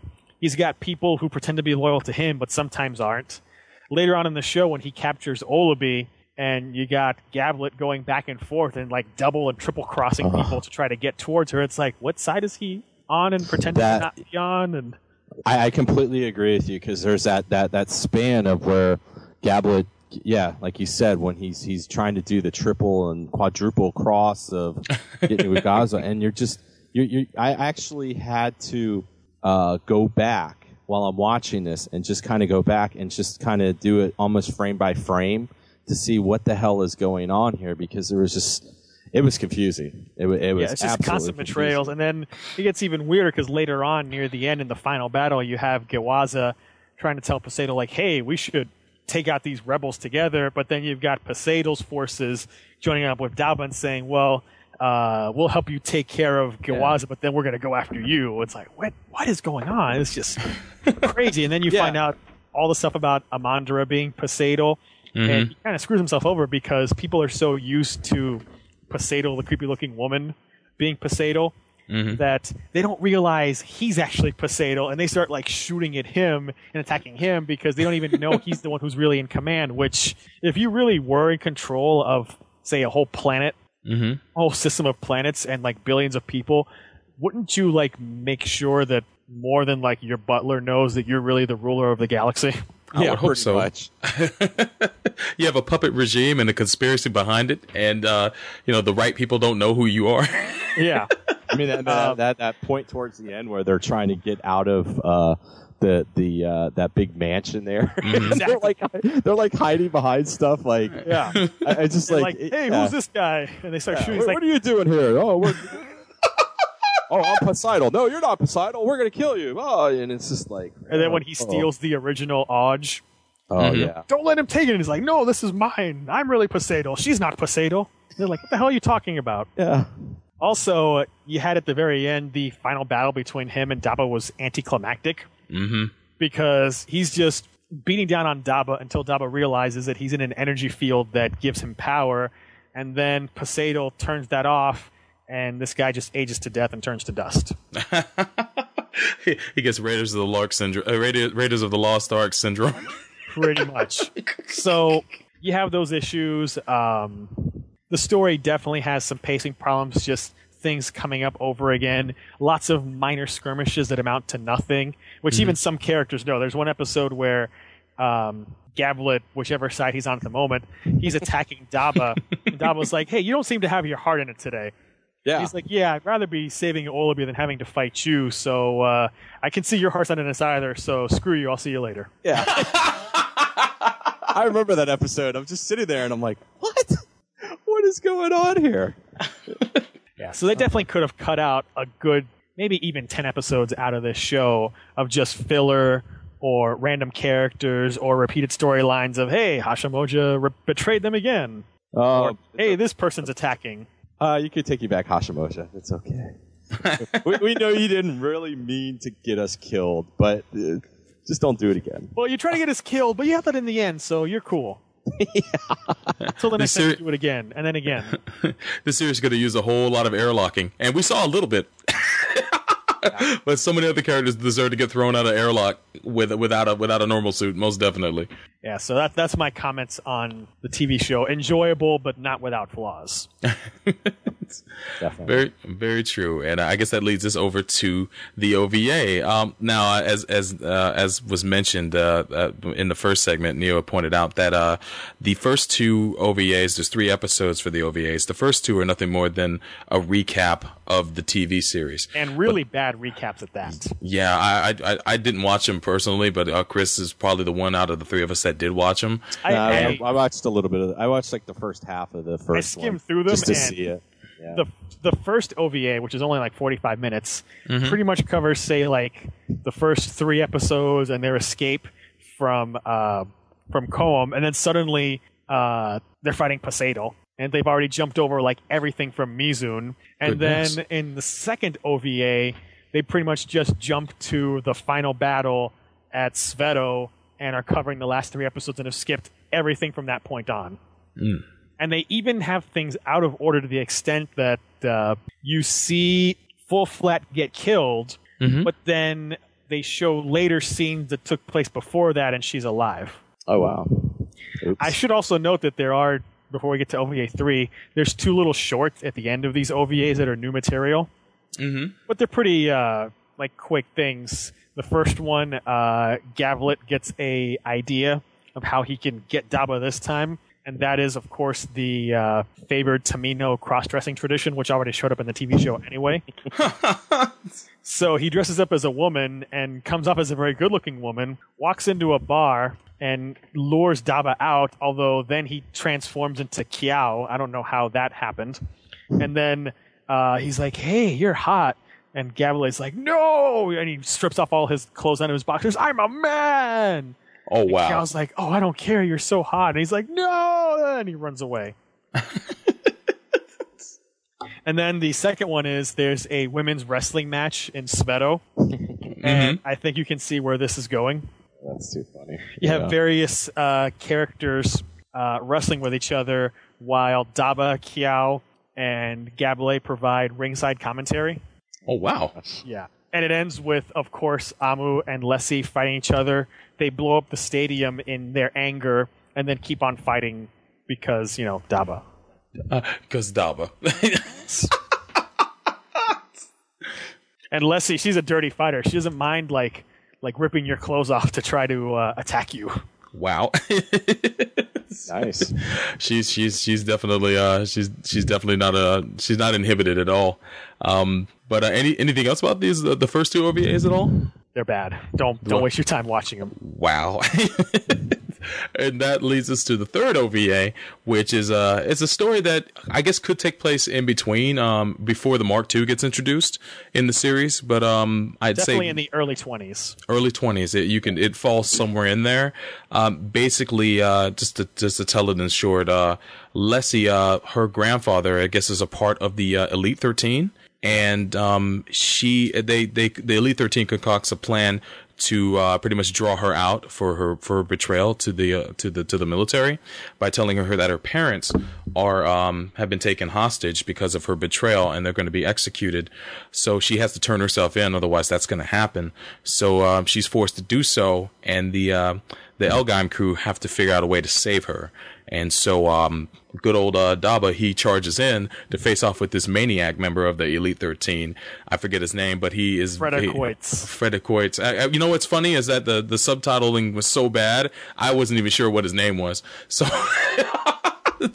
but they go toe to toe. He's kind of like his heavy metal is I guess it's fitting. It's run off of kind of a music-based system where he plays keyboards inside his heavy metal, and it's got a bunch of beam sabers that twirl and cut all sorts of stuff. And Daba has to fight against a multi-armed heavy metal, and they duel to the death. And of course, Daba inevitably wins, and Gao is rescued, but she has to fight against her grandfather in order to survive. She decides to duel with him, and they finally convince him that she made the right choice, and he helps them escape the planet Pentagon. Was it Pentagonia that they're on? Gastagal. Sorry, gosh, Pentagonia is the system, but he helps them escape in the end.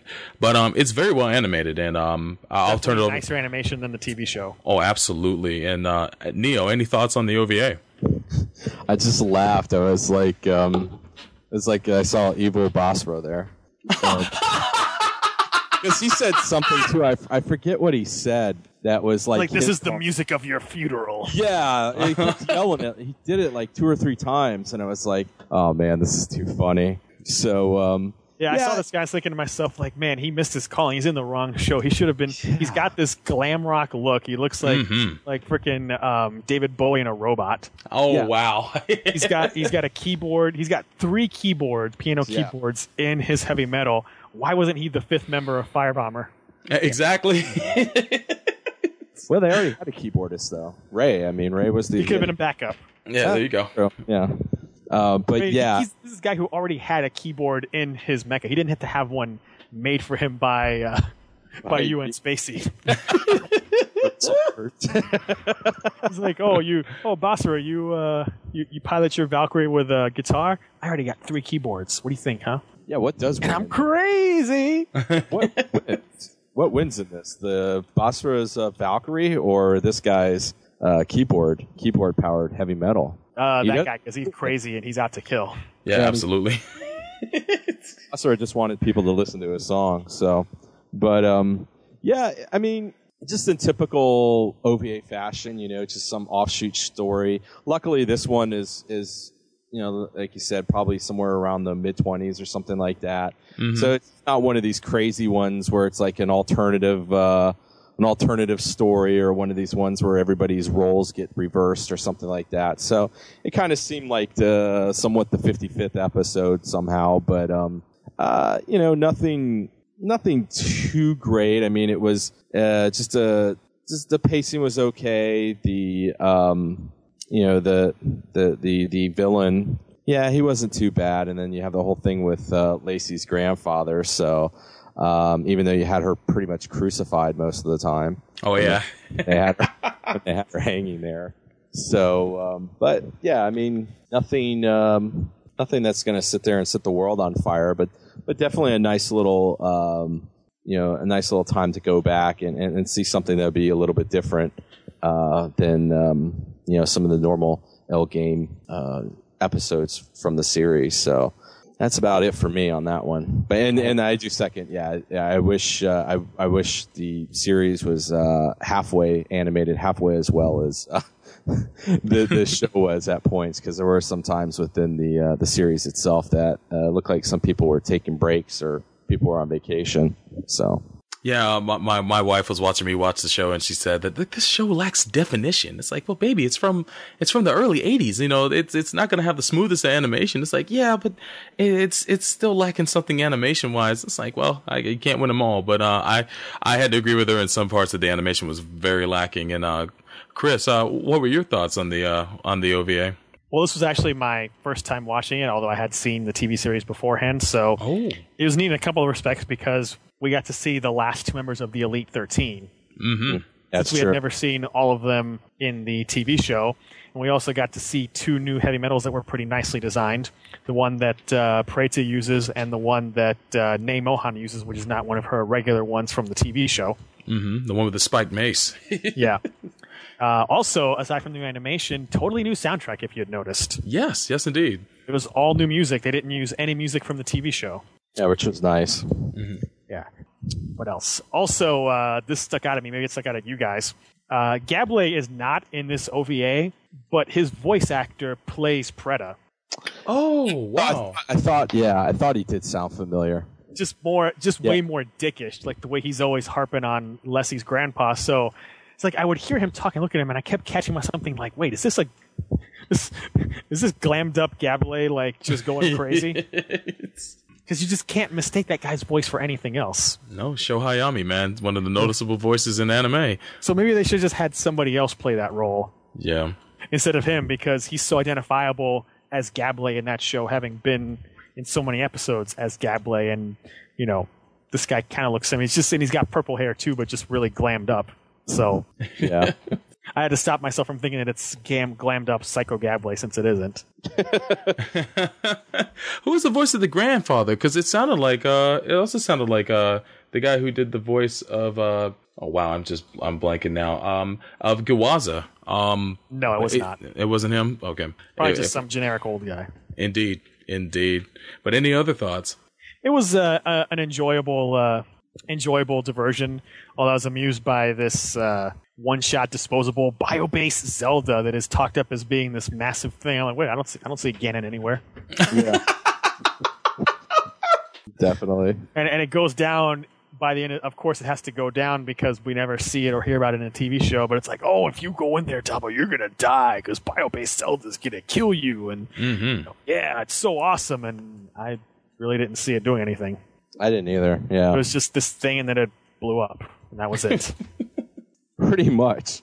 Yeah, I mean, that is true. They do talk about that thing. It's like, oh, it's just going to change the world. It's going to F you up, and it blows up. Yeah, exactly. I think we got our set piece. But yeah, I guess it was just a means to an end for this OVA. Yeah. So that's my comments. An enjoyable OVA, definitely worth watching if you enjoy the TV show. Not going to change the world, but it was definitely a lot better than a lot of the episodes in the series. Oh, dang it! Definitely a little bit more enjoyable than some of those stinkers. Man, I actually enjoyed this episode too. The animation I thought was gorgeous, and I enjoyed the soundtrack in this too. What I would like to see, actually, I look at this OVA as kind of like an apology for the service that they did to Leslie's character, kind of, when she makes that transformation, and we don't really get much explanation behind it, and she becomes a supporting character. This OVA focuses on her character again, which is a nice treat. What I would have preferred an OVA that would have explained some more things in the series, like with Kuwa-san's brainwashing and how she was acquired and made a puppet. Yeah, I would have preferred that, but it doesn't make this any less enjoyable. Would have also been nice to have flashbacks to Poseidon, as in actual Poseidon. Yeah, the whole backstory. War that he and Full Flat and Mian fought in all those years before. Mm-hmm. Because that's just kind of mentioned without really being explored. What I would have liked, I guess, is something akin to what Battlestar Galactica did with the whole story about the Cylons. That was, kind of an epilogue to that series where you have the whole backstory of what happened during Galactica. I would have kind of liked something that would encompass the history before L Game and kind of a little bit of an epilogue afterwards to explain what happened to everybody. But if anything, it's the ending leaves a lot to the imagination. And that's go read good 5-star stories instead. You know what? You're right. But those are my thoughts on the OVA, and I guess before we close this segment out, we should definitely rate the TV show and the OVA. I will turn it over to Chris first to give his rating for the TV show. I'll give the TV show and the OVA both 3.5 out of 5 sexy lessies. Oh man. Well, there you go. I knew your taste would definitely go in her direction. Of course. Neo, what's your rating for the TV series for Heavy Metal L Game? I'd probably have to agree with Chris on this, except I'll give the TV show 3.5 hover chairs out of 5. Oh, yes. Indeed. And the OVA, OVA number 3, I'd give 3.5 keyboards out of 5. Wow. Well, I wasn't going to get to the OVA afterwards, but since you brought it up, Chris, what's your rating for the OVA? I just said. He just said. Sorry. It's a good show. You should listen. Goodness, I'm sorry. Well, all right. I guess my rating for the TV show, I would definitely give the I give the TV show 3 out of 5 Dabas. So I guess that last 0.5 is Da. But and then the OVA, I would probably give it 3 out of 5 dual lightsabers. There you go. As Granddad, he wielded those lightsabers like Granddad Darth was doing Maul. it 13 years before Darth Maul. No doubt, man. Take that, Lucas. But yeah, I guess that wraps up our review of Heavy Metal L Game. It's an enjoyable watch, and again, if you like 5-star stories or always had an interest in that, mention that now. Yeah, there is a connection. So no, exactly. The designer of the mecha and the characters, Mamoru Nagano, he moved on to work on 5-star stories and was inspired because he thought that L Game was kind of a disappointment. And if you 5-star stories also, it kind of takes place in a space fantasy world, and it has a lot of backstory and a lot of rich history that's been developed for that whole saga. The manga's been running on for years, except for the fact that Nagano kind of took a break from the manga to work on other things before starting up the manga again, which I guess is getting ready to come back out in Japan. But Chris, anything to add to what's been going on with 5-star stories? Well, you can definitely see where they're connected because there's some similar names and mecha designs. Mm-hmm. There's some mecha, the 5-star stories, they're called mortar heads. Mm-hmm. And some of the mortar heads you can definitely see are inspired by heavy metals. There's one that pretty much looks like the Mark II. Ooh. There's some that have similar names but are completely different designs. There's a couple that have like the name Temple in them, just like some of the various Poseidon suits. There's one suit that's called the Helmine, but looks completely different from the one that's called Helmine in L Game. In L Game, there's a heavy metal called Bat Shoe, and in 5-star stories, there's a guy whose name is That Shoe with a V. Ooh, wow! I actually like the Bat Shoe. Yeah. There's a couple of other relations. Like you mentioned, it's a story that spans 4 star systems rather than just one. So you have this planet hopping thing. You have in L Game the Shrine of Lachesis that Poseidon used to shut down the biorelation, which is also mentioned in that name is mentioned in 5-star stories. Aside from being a mythological reference, Lachesis is the Fatima of Amaterasu, the main character, whose alias, Ladios Soap, backwards is Poseidon. Oh, wow.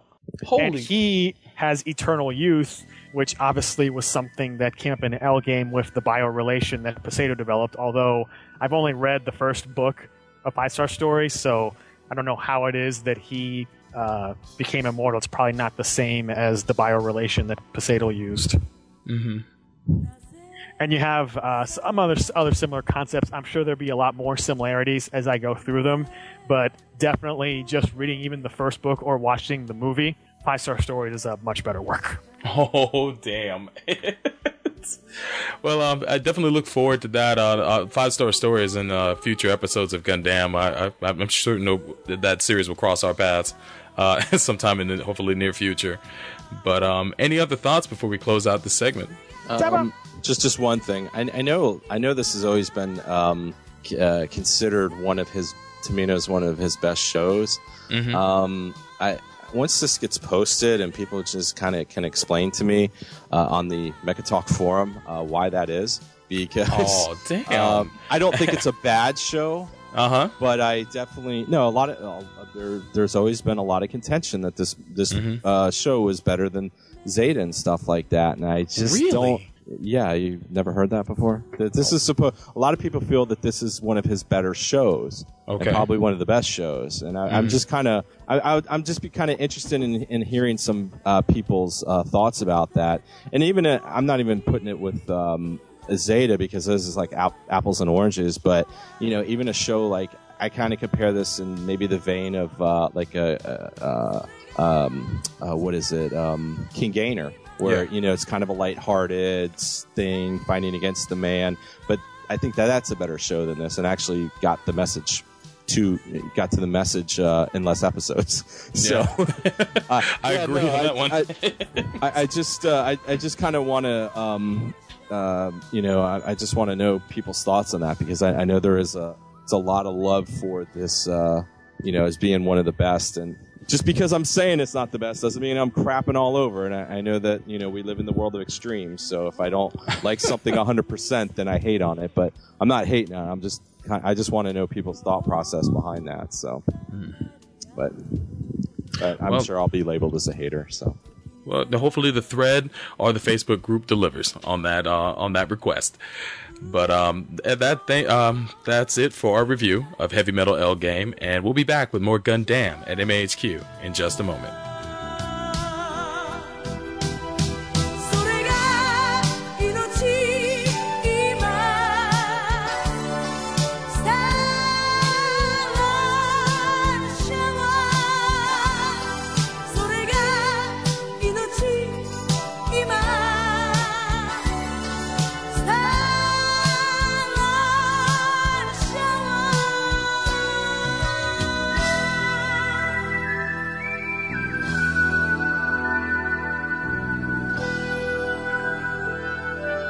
Just gotta keep on trucking, yes sir! I'm gonna go outside and make myself a nice big shiny first place medal, sit in the sun, and have a stupendous friggin' day, god damn it!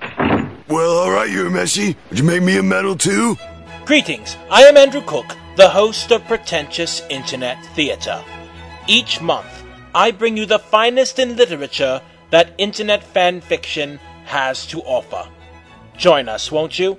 At tinyurl.com/pitpodcast. Remember, there is much drama on the internet, but only the best makes Pretentious Internet Theater. Ricky Hunter, you're late, but at least you made it to my party. Rick, how have you been? Glad I could come. Well. Who do we have here? Wait just a minute. Who are you? Ben here has just been assigned to me. I'm Corporal Ben Dixon, ma'am. Well, what's up? Nice to meet you. This is Corporal Max Sterling. How do you do? Call me Max, ma'am. You're pretty good looking. Oh, that was a very nice compliment, ma'am. I'm just honored to meet a beautiful girl like you. Well, welcome to my birthday party, Max. I want you to come over here and sit next to me, all right? Okay. Listen, Rick, if it were me, I'd keep an eye on him. Oh, brother. Attention! This is an emergency. All Veritech group members scramble. All Veritech group members scramble immediately. Emergency! Emergency! Oh no, you're going? Sorry. Well, what can you do? It's the army. Taxi! Hey! Taxi! Come on, you guys, let's get going. Hey, I can't take all you guys. You gotta take us, pal. This is an emergency. She anything to you like your girlfriend? What kind of question is that to ask me at a time like this, Ben? You okay, Max? I think I'm just a little tense. Don't worry about a thing. You know nothing can go wrong while I'm around. Now I'm really worried about this flight. This is Gunside 1. Black Squadron confirmed to a counterattack in the 4th quadrant. Roger. Corporal Sterling and Dixon, follow me. Roger. Roger. What area are we supposed to defend?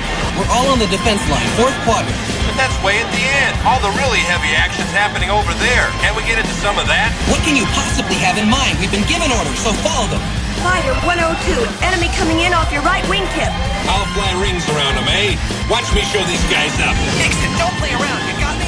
Boss, I'm in trouble. Help me or I'm a gunner for sure. Stop it, Ben. You'll get yourself killed doing that. Now I gotta see you.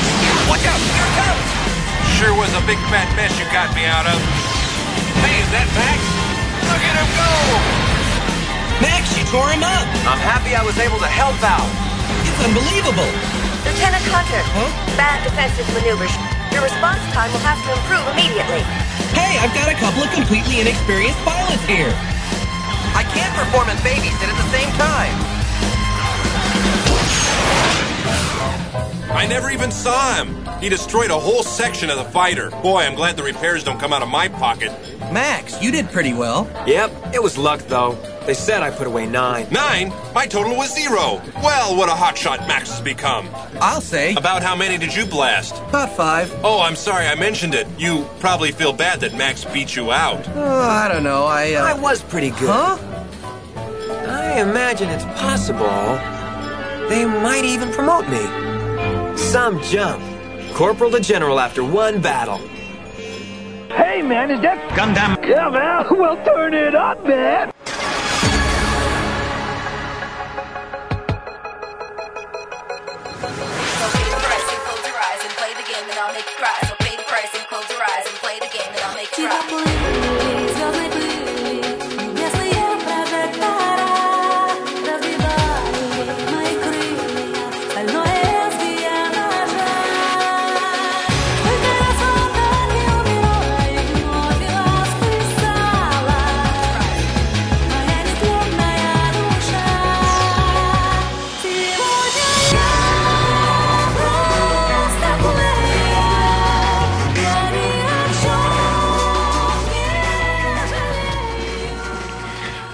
Welcome back to Gundam at MHQ. This is Chris, and we have another voice actor interview this episode, courtesy of our talent booker, Dalo R. Lance. So a golf clap for him, everyone in the audience. And our... Well, what is that? Are somebody's cookies ready? Either that or somebody's at the front gate. That's right. Get Well, that one. Answer the door. Thank you. Our guest this episode is voice actor Richard Epcar. You know him as steak connoisseur Ben Dixon in Robotech, pill-popping Valkyrie pilot Gold Goa Bowman in Macross Plus, and badass toilet-peeping cyborg Bato in Ghost in the Shell. Mm-hmm. And about 400 other characters. That too. Well, I can't go through the entire IMDb resume, so I'm just trying to hit the highlights. But welcome to the show. Well, if you're hitting highlights, don't forget about Raiden and the Joker. Those are pretty big highlights. And Ansem in Kingdom Hearts. Yes, indeed. Not to blow my own horn, but... Well, thank you for joining us. Obviously, our listeners know that we had scheduled you a while back, but obviously life gets in the way, work, whatnot, so we're glad that we could... Was I supposed to do this show before? Yes, we had you scheduled back in, I think, was it December? Really? But being that's during Christmas, I already had a feeling that everybody would be tied up. So yes, I don't know how scheduled it was, but I think Dolo was kind of back and forth with you with some time. Yeah, so. I'm glad we were able to do this because we have been back and forth, and you guys have been very patient, and I appreciate that. I've been crazy busy. Oh, I understand about that too. I'm in a different industry, but I've been as crazy busy as you. So yeah, I've been juggling several projects at the same time, and it's just been very, very tough. In fact, you guys before we started recording asked me about the Super Bowl, and I wasn't even able to watch that. I was busy working that day. So it's just basically that's what's been going on. It's just been insane. So to start off, I listed one of your roles, Robotech, which is pretty far back, 1985. So to sort of lay the foundation for our roundtable of questions, maybe you could just briefly tell us how it was that you got started into acting and voice acting back then. Okay, well, we'll go back to the beginning when I basically came out to L.A. to be an on-camera actor, which I did and still do. But at the time, I was dating Ellen Stern, who's my wife now, and she was in this movie that she had done. And the people who did the movie that she was in had done another movie, and they weren't crazy about the people's voices in the movie, and they wanted to replace their voices. So she asked them if she could bring her boyfriend, who was me, to the audition. I went there, and the guy said to me, "Have you ever done this before?" And I said, "Oh, I've done it 1,000,000 times, and I never did it before in my life." And so I went in, and I did it, and I read for him, and I got the lead in that, and I replaced the lead guy's voice, and I kind of took to it like a duck to water.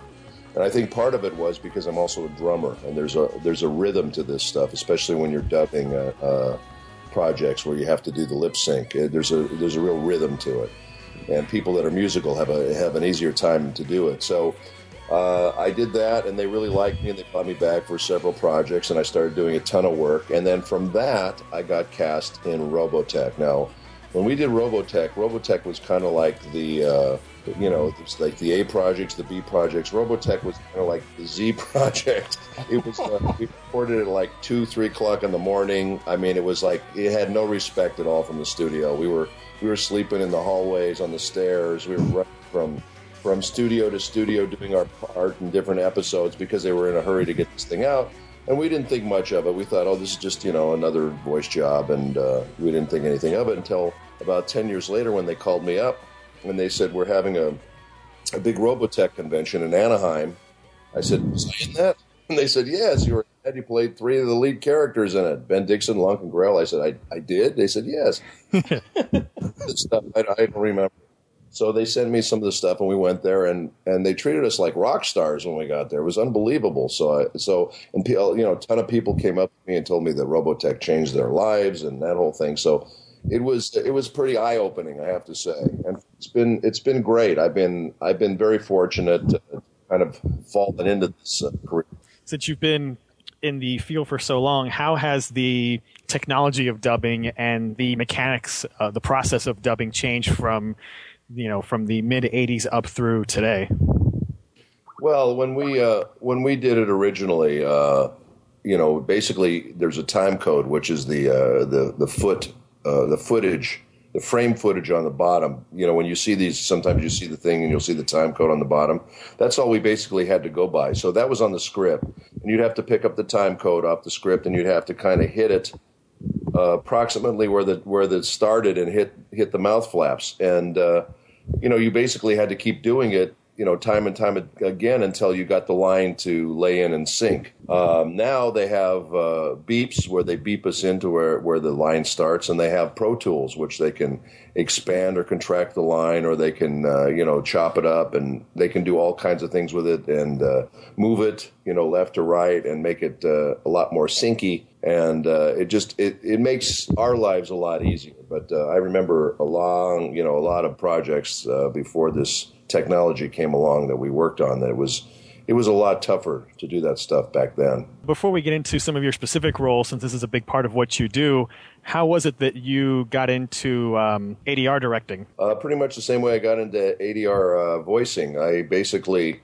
I was at a studio. There was this one movie called The Adventures of Captain Schnauzer, and it was a Hungarian animated feature film that was actually quite beautiful. It looked like, Disney. I mean, it was absolutely exquisitely drawn and executed. And basically nobody wanted to work on it because it was a very long film, and there was a lot of talking. It was basically, the whole movie was just talking heads, and basically they were talking about the economic situation in Hungary, which I'm sure kids in America would be thrilled to watch. So absolutely. Basically what happened was they gave me the nobody wanted it, so they asked me one day when I was in the booth. They said, "Have you ever written and directed one of these things?" And I said, "Oh, sure, I've done it 1,000,000 times." I'd never done it before. So they gave me the project, and I felt pretty confident because, you know, I had directed theater and that sort of thing, and I thought, well, I can do this. So I basically took the movie, and I said to them, I said, look, do you mind if I throw out the translation and just kind of write something completely different? And they said, no, be our guest. So I did it, and the movie was a big hit, and it was owned by a company named Quintex, who I think have since gone by the wayside, but they had another project called Swiss Family Robinson that they wanted to put on the Family Channel, and they were so happy with Schnauzer that they basically contacted me and said, you know, we want you to do this series for us. So I did the series. I wrote and directed the entire series, and then from that I started getting Academy Award-winning films like Cinema Paradiso, Belle Epoque, Eating Man Woman, Woman on the Verge of a Nervous Breakdown, and films like this, of this caliber, these live-action films that I was writing and directing into English. So I did that, and as a result of that, I was hired by DreamWorks and Universal Pictures to fly all over the world and supervise our films into other languages. So it's been a wonderful, you know, incredible thing that I never really foresaw when I was growing up, because I always wanted to be an actor, which I still am and still do, but these other things that have basically kind of offshoots of acting have just really made my life rich and wonderful and exciting. And I've got to travel everywhere and meet incredible people and work with wonderful people. And so, you know, that part of it's been very cool. Well, speaking of live action, I want to ask you about something that I'm sure probably was not a hit, and I don't even know how or why it was that I saw this movie, but there's this live action movie called Sinbad of the Seven Seas with Lou Ferrigno that you dubbed him over. What was the story behind that movie? Because that is just a god-awful movie. Yeah, I'm curious what it is, because I watched this movie like, wait, it's Lou Ferrigno, but that's Bato's voice. What the hell is going on here? Well, that's interesting that you ask about that. Years ago, before I met my wife, there's that buzzer again. Get the door, will you? Alfred, get the door. Get the door. It's terrible. I gotta find a new butler. Anyway, what happened was with that was Lou Ferrigno, God bless him, he really worked hard, and he wanted to do, you know, he was the lead in this movie, and he wanted to do his own talking in the film, you know, and I can't blame him for that, but I guess they were just not very happy with what happened at the end. It just didn't sound very heroic, so they basically hired me to overdub him. And the funny thing is, like I started to say, is I actually dated. He's married to a lady, Carla, who I dated when I first came out to L.A. And I had met her a few years after that, and I was at the gym working out, and she brought him over to meet me. But before she brought him over, she said, "Don't mention that we dated. He's very jealous, and you know, don't say anything." So I'm doing bench presses with the barbells, and he comes over and he's standing over me, and I'm going, oh, I'm like, I have images of him strangling me, and I thought, if he finds out that I redubbed him, he'll really want to kill me. He's gonna go all Hulk on you. Yeah, he's gonna go nuts, and I'm like, oh God, that's all I need. So anyway, they just hired me. They wanted him to sound heroic, and they liked my voice, and so I got the job to do it. And it was actually a lot of fun working on the project. But yeah, it was. I've yet to see the film, to be honest with you. I saw the stuff that I worked on in the studio, but yeah, it looked a little cheesy, to tell you the truth. I just looked up a YouTube clip to remind me, because I saw this movie God knows how long ago, and it's just so cheesy looking. And there's this part where you, so to speak, are enticing these snakes to help you out and talking about how downtrodden they are and everyone just abuses them. And then Lou Ferrigno proceeds to tie up all of these obviously rubber snakes into a rope to climb out of this death pit. Right. And that's not abusing the snakes at all. No, not at all. But was everybody dubbed in that movie? Because I heard some other anime voice actors in different roles in that movie. Yeah, that's probably I wouldn't be surprised. And a lot of those movies that are shot overseas, a lot of times they'll shoot with local talent, and they'll be speaking phonetic English. They don't know even know what they're saying, and they'll just be saying. And then you have to kind of redub them, and oftentimes it's more difficult to redub those guys than it is just to redub a foreign film, because they stop in weird places, and because they don't know what they're saying, So. Yeah, and that was an Italian movie, so it wouldn't surprise me if there were people just, like you said, speaking phonetically, having no idea what the hell they're saying. Yeah, most movies, and I'm not sure they still do it today. I mean, years ago, they used to shoot everything in Italy, what we call wild, which means they would film everything, and then they would do the soundtrack and the dialogue tracks after the fact. So all those movies were dubbed, and whether or not they used the original actor or not, it just depended on who you were. If you're a big star, you got to do your own part. If not, they would just bring in somebody else to replace your voice. Yeah. That being such an obscure movie, I'm wondering, has anyone ever asked you about that movie before now? Once in a while, people will kind of say, "Yeah, I saw this movie." I mean, I'm on hundreds and hundreds of those kinds of movies also. So people they'll see something like that, or they'll see something else, and they go, "I saw this movie, and the guy sounded just like you." And I go, "Well, that was me," So, I guess curiously, I didn't see it in your IMDb credits. Yeah, well, IMDb is about 200 titles short. I mean, I don't add anything myself to that, and that's all done by the companies or the fans or whoever puts that stuff on there. I've never added one credit on there, so I should one of these days. I guess I should sit down and update it and put all the stuff that's missing on there. So I'm going to open it up to everyone else if they got some questions. Solbro, do you have some questions you want to toss at Mr. Epcar? I know that I know you asked a question that I did want to ask, the one about how the anime dubbing was back then. But I recently I saw that you took a trip to Europe. How much was that enjoyable for you? Oh God, you're talking about our Ireland trip? Yes, indeed. Yeah. Well, that was that was like a fairy tale. My wife and I were invited to the Oscar suites last year. Ooh. And when we went there, it's just really wonderful. They give you massages and facials and all that stuff. And then when you leave, they give you this basket of swag with gifts and all kinds of stuff in it. And one of the gifts in it was a 4-day, 3-night stay at a castle in Ireland. Alfred, get the door. That's her dryer. He's just terrible. Don't tell them that. They think I have a butler named Alfred. So you're Batman. I'm Batman. I knew it all along. Well, the Joker's actually Batman. That would be a twist, wouldn't it? That'd be crazy. Indeed. It would be. Anyway, well, he's nuts. He's a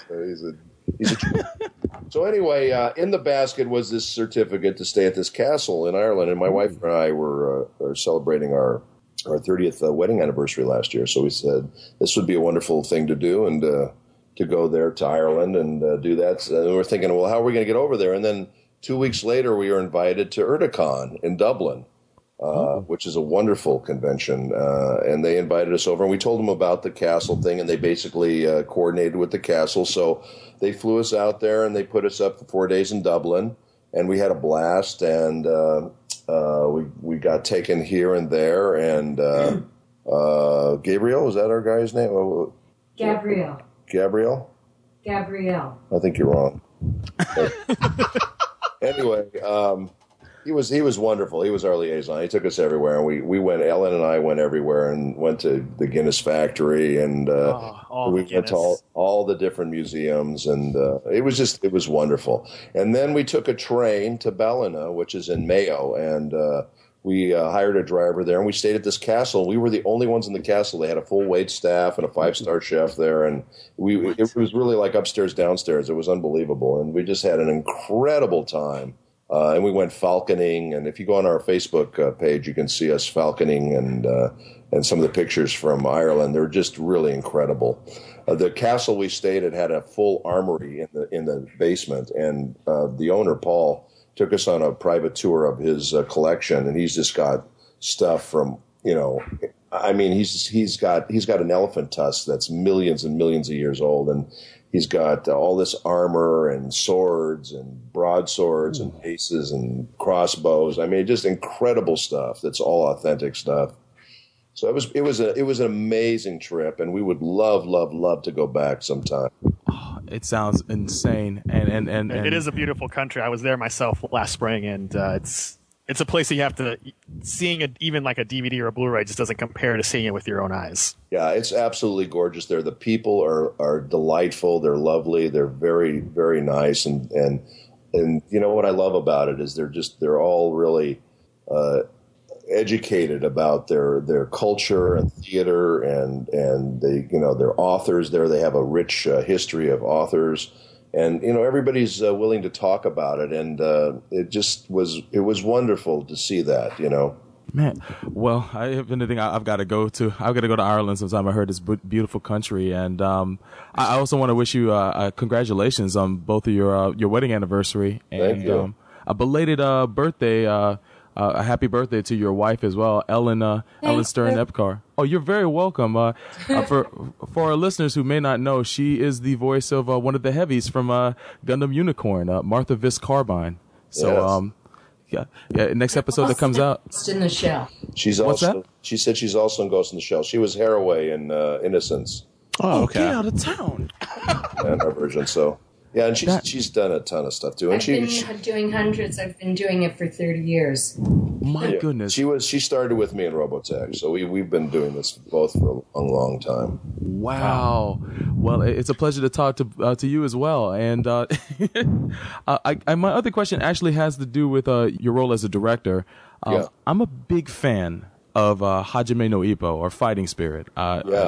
I watched it initially when it came out in Japan. I bought all the DVDs, and it was a true treat. It was a true treat to listen to it in English. You guys did an incredible job, and you did the directing on that. I also play the coach. Yes, Kamigawa. He's he gives Ippo such a hard time. What's that? Come on, kid. You got to fight this guy. Oh man, that puts shivers down my spine. But how was the experience of doing a series that just ran as long running as that? Because I know a lot of animes don't run that long anymore, except for like maybe hits like Bleach or whatnot. But how was your experience with working on Hajime no Ippo? You know what? We really loved it. We enjoyed it, and there's that frickin' buzzer again. It just electrocuted our neighbors. It's nothing to worry about. Awesome. Anyway, it was a great show. It was really a great show. We had a wonderful cast, and it was a lot of fun. We had a blast working on that show. And I was a little sad that it didn't do a little better. I think me too. Not enough people really got a chance to see it. Because I think if you had seen it, you would have enjoyed it. There was wonderful characters in it, and I think if people kind of watched it, I think they'd get hooked on the series. And same could be said for Monster. Yeah, oh yes, another one. I played Lunge in that, but I didn't direct that one. But I did direct a lot. Like No End was a very cool series that I directed and played a lead in that. And Digimon, as we had mentioned earlier, and there's a lot of these anime series that I directed and worked on. And the thing is, whenever you do work on a series, it's one thing when you do a movie or whatever. It's nice. You get to see, we're like a family. Everybody pretty much knows everybody that does this work. So it's always good to see your friends. But when you do a series, it's really nice because you see, you keep seeing the same people, over and over and over again. So, hopefully you're working with people that you enjoy, which, I always, Ellen and I always cast people that we like and that we like to work with because, you don't want to be stuck with somebody that you're not crazy about and have to see them all the time. So, because the work can be, demanding enough as it is. So you want to work with people that are going to make your life, easy and they're going to be fun to be with. So, that show was great. We had a lot of great people. Steve Staley was on it, and played Ippo, and Paul St. Peter played my assistant at the gym there, and Eddie Frierson was he was the big tough guy. Actually, Takamura, I played him originally, but it worked out great with the coach. I really had fun playing the coach, so that was fun. It's funny. When I start directing these series, inevitably I say I'm not going to act in these. I'm just going to direct them. And inevitably, I wind up being a lead in it. Like in Lupin the Third, we had about 200 different people we auditioned for Jigen, and the producers never liked anybody. And one day we're trying to figure out who we're going to cast, and the producer said, "Richard, why don't you go in the booth and read it?" So I went in and I read the part, and they go, "You're Jigen. We love it. You're hired." So it worked out well, and I actually like doing it because I like working with myself as a director because we get along well together. And, on the same page. You always know what you want. I take direction well for myself, and I don't argue with myself about anything, so it's kind of nice. And that was a show that you worked on with Tony Oliver, who was also in Robotech. Yeah, Tony Oliver I brought in to do Lupin, and the funny thing was with that show, the producers didn't like Tony originally. They didn't want him for Lupin. And I thought he was perfect. And they kept coming in with these different ideas, and because the thing is, here's the deal. They all grew up listening to this show. It's like if we grew up hearing Porky Pig, for example, and if you go to another country and all of a sudden Porky Pig sounds completely different, it doesn't work for you. You know what I'm saying? But the reality is that not too many people over here knew what Lupin sounded like. So, it was kind of new to America. And, they would play me this tape, which was kind of funny.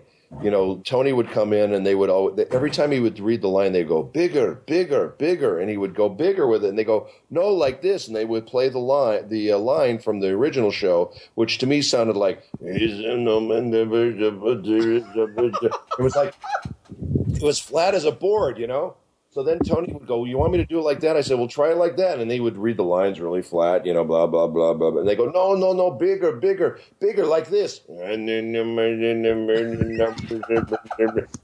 were falling on the floor laughing their asses off. And I'm going, oh, my God, what the hell? Anyway, I finally convinced them to keep Tony, and I, you know what? I can't imagine anybody else playing that part. I thought he did just an amazing job. I think you guys did a great job, especially since one of those franchises that's been licensed by 20 different companies and dubbed by 20 different companies with 20 different casts. Yeah. So you guys stick out for me as my choice English cast. Thank you. I appreciate that, and I feel the same.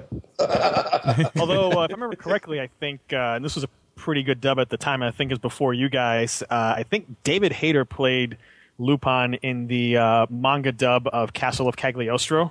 Yeah, and you know who played, I was in that actually, do you know who played Goemon? Oh, really? Wow. God, it's been a long time since I've seen it, so... Yeah, that was another one of those shows. Yeah. I played Goemon in it, and I didn't think anything of it, and then a billion years later... we're doing Lupin the Third again, and somebody reminded me, hey, you played Goemon in that other one. And it's like, okay. And then I'm about to play another character in Lupin. I can't say what it is because it's kind of a secret surprise thing. But yeah, so I'll be doing... that wouldn't happen to be in the TV show Woman Called Fujiko Mine? I don't know, would it? Oh. Mystery. Yeah, we'll leave it at that. A legal mystery. Well, since I knew we were going to be asking about Lupin today, it's rather amusing that I was at IKEA before this interview and I saw a lampshade that was called Lupin. I thought, oh, that's very fitting because he probably creeped through to peek in on some woman through those lampshades. Well, can you blame him? No, who wouldn't? But speaking of roles that you popped up in with other people, I wanted to ask you about Macross Plus because interestingly, both you and Dan Warren were in Robotech and Macross Plus, obviously, as different characters. So when you did... I'm also in Gundam Unicorn, by the way. Yes, we're going to get to that later. Okay. We'll definitely going to get to that. We are Gundam, after all. Exactly. So when you did Macross Plus back in the mid-'90s, was that before or after you had become aware that Robotech was still this big thing that had a following and this big fandom? I just thought it was probably another show. You know, it was just we were kind of doing a bunch of these at the time, and it was just another one. And the funny thing about that one is that Bryan Cranston was in it with me, and yes. his career has exploded. In fact, Ellen and I saw him at the Television Academy the other night. Ooh. And, you know, he's in everything. He's in Argo. He's in Breaking Bad. He's the star of and producer of. And his career has just exploded. So I said, yeah, that's probably not as exciting as when we did Macross Plus together, you know. Oh. And yet he still does voice acting because he played Jim Gordon in Batman Year One recently. Yeah, and he just recently had a guest star on Archer, which is a show I would love to be on, but maybe one day. And oddly enough, he'd actually be perfect as a live-action Jim Gordon, just the way he looks. He looks exactly like the way Jim Gordon. Yeah. He would make an excellent Jim Gordon. He absolutely would. So, Solbro, you have anything else right now? No, I pass it back to you and Neo. Neo, I'm sure you have a couple of questions to toss Richard's way. Yeah, actually, the first one that I have here is I found it interesting that you had talking that your original passion was acting and then going into voice acting, and then you just on a whim said, I'll try this writing and directing thing. Mm-hmm. Even though it wasn't your original passion, do you feel that, and kind of listening to what you've been saying earlier, do you find that really being kind of equal to your passion for acting and voice acting as you've gone through the years now? Yeah, I've definitely found a niche for myself in this business, and there's very, very few people who can do. I mean, there's a lot of voice actors, but there's very few people who can write this stuff and direct it, and so I'm in a kind of an exclusive club in that respect, and basically I feel that all of this stuff is just part of being creative, and it all comes from the same place. My acting, my directing, my writing, whatever it is, it all comes from that same center of creativity. So yeah, I'm very fortunate, very blessed to have been able to do this work and make a career of it, and we have a home and put kids through college and live a nice life and that sort of thing, and travel the world over. So it's been a wonderful ride, I have to say, and I'm one of the lucky ones. Yeah, I mean, definitely. And do you sometimes though find it a little challenging though, being on that side, the writing and the directing side, as opposed to, because you talked about earlier with your experience on Lupin, where you're having to deal with the producers and they're wanting one thing, and what person should be doing this, and are there any other challenges outside of that sometimes makes it, maybe you sit there and say, maybe I should have just voice acted on this project or not? So, well, unfortunately, that's one of the minefields of our business is dealing with clients, and clients oftentimes are, they have their own opinions about things, which is fine. I mean, they're the clients, and a lot of times when they're the clients and they're bringing the job to you, you have to listen to what they want, and you have to give them what they want, and that's part of the job. But the other side of it is that a lot of times I'm very fortunate and people trust me, and a lot of times they'll just hand the project over to me and give me free reign, which I love, and then I can just pretty much do it the way I want to do it.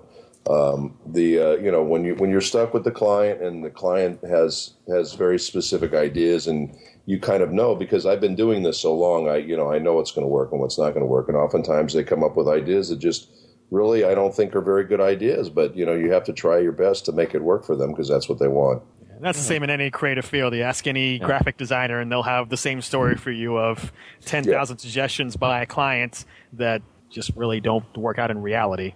Yeah, they don't have the experience, which is why they're turning professional in the first place. But that's in any creative endeavor. But it's funny because they don't have the experience and they've never done it, but yet they want to tell you how to do it. So it's kind of interesting, and that I don't think that'll ever change, that aspect of it. I guess probably my last one right here is, you had spoken about earlier how you've kind of grown to the American anime industry, doing a lot of voices and stuff, and then you talked about when there was the Robotech convention in Anaheim, and you were very surprised to see, the passion of the fans on this. Yeah. As a person that's kind of been there since the beginning, I mean, is it just kind of sometimes mind-boggling when you see that it's gone from doing just simple little jobs for on your end, and that these roles and these shows have become into big franchises and caused a lot of fandom in conventions and stuff. Well, sure. I mean, it's really nice to go and travel the world and have people receive you and be excited about your work. And, because you got to remember, we're stuck in dark booths most of the time, and we don't know if, people are going to like what we do or not like what we do. So it's really wonderful and exciting when the fans get excited about a project and they come up and, they let you know they enjoy your work, and that makes me feel good. I really like that a lot. It's I love doing the conventions and meeting the fans and traveling and doing that whole thing. So for me, that's a lot of fun. That's a real perk of doing this work. And, I can imagine. And also, the thing for me too is, it's afforded me to work on other projects like Korra, which I'm on right now, Legend of Korra. Yes, Nickelodeon, and those are the kind of projects that are just wonderful. Where you're doing original animation and you're creating something completely new and exciting, and you're actually originating those characters. So that's really kind of cool, and I want to do a whole lot more of that kind of stuff. Yeah, oh, definitely. So back to you, Chris. Yes. So, Richard, I'm curious, in becoming a director, has that changed the way that you work as an actor, whether it's a production that you are directing or not? It's I think all good actors have to be a bit of a director to a certain extent. And I think that all good directors have to be an actor. So I think that they all kind of work hand in glove together. And I know when I'm in the booth, most actors kind of self-direct themselves anyway, because they have to kind of know what they're doing and where they're going, and then you work in a partnership with the actual director. But it's especially when I'm directing, it's nice that I have this experience on both sides of the glass, because I know how to communicate with the actor and I know how to bring out what I need to bring out from him to get the job done. And that's a problem with some directors. They have no background, no theater background, no acting or directing background, and they basically don't really know how to communicate with actors in a language that actors will understand. So, it makes it better and makes it, there's an awareness there from doing both sides of it that I find invaluable. So I want to ask you about Ghost in the Shell, which obviously we are big fans of here, since we devoted I don't know how many segments to covering the whole franchise. And you've been playing Batou ever since the original movie in 1995, which for anyone of our generation, that's one of the many gateway anime of the 90s that probably everybody and their little brother saw. Yeah. That and Ninja Scroll, which you also were in, and Macross Plus, which you also were in. So yeah. You're probably in a lot of people's heads as, oh yeah, I heard that guy way back on those VHS tapes I rented from Blockbuster. Yeah. So coming back every few years and playing Batou in these various incarnations of Ghost in the Shell, what do you think of that character? Because he always, at least in the TV show, he's just always seems like a fun guy to play, because he always has some smart-ass remark to make about anything in any moment, no matter how serious it is. And he's just a very interesting character, at least from our perspective as a viewer. No, he's great. He's a great character. I love playing him, and he's been wonderful. He's one of my favorite characters that I do. And the funny thing with that was, I started out. I had to audition for the movie, and I got the movie.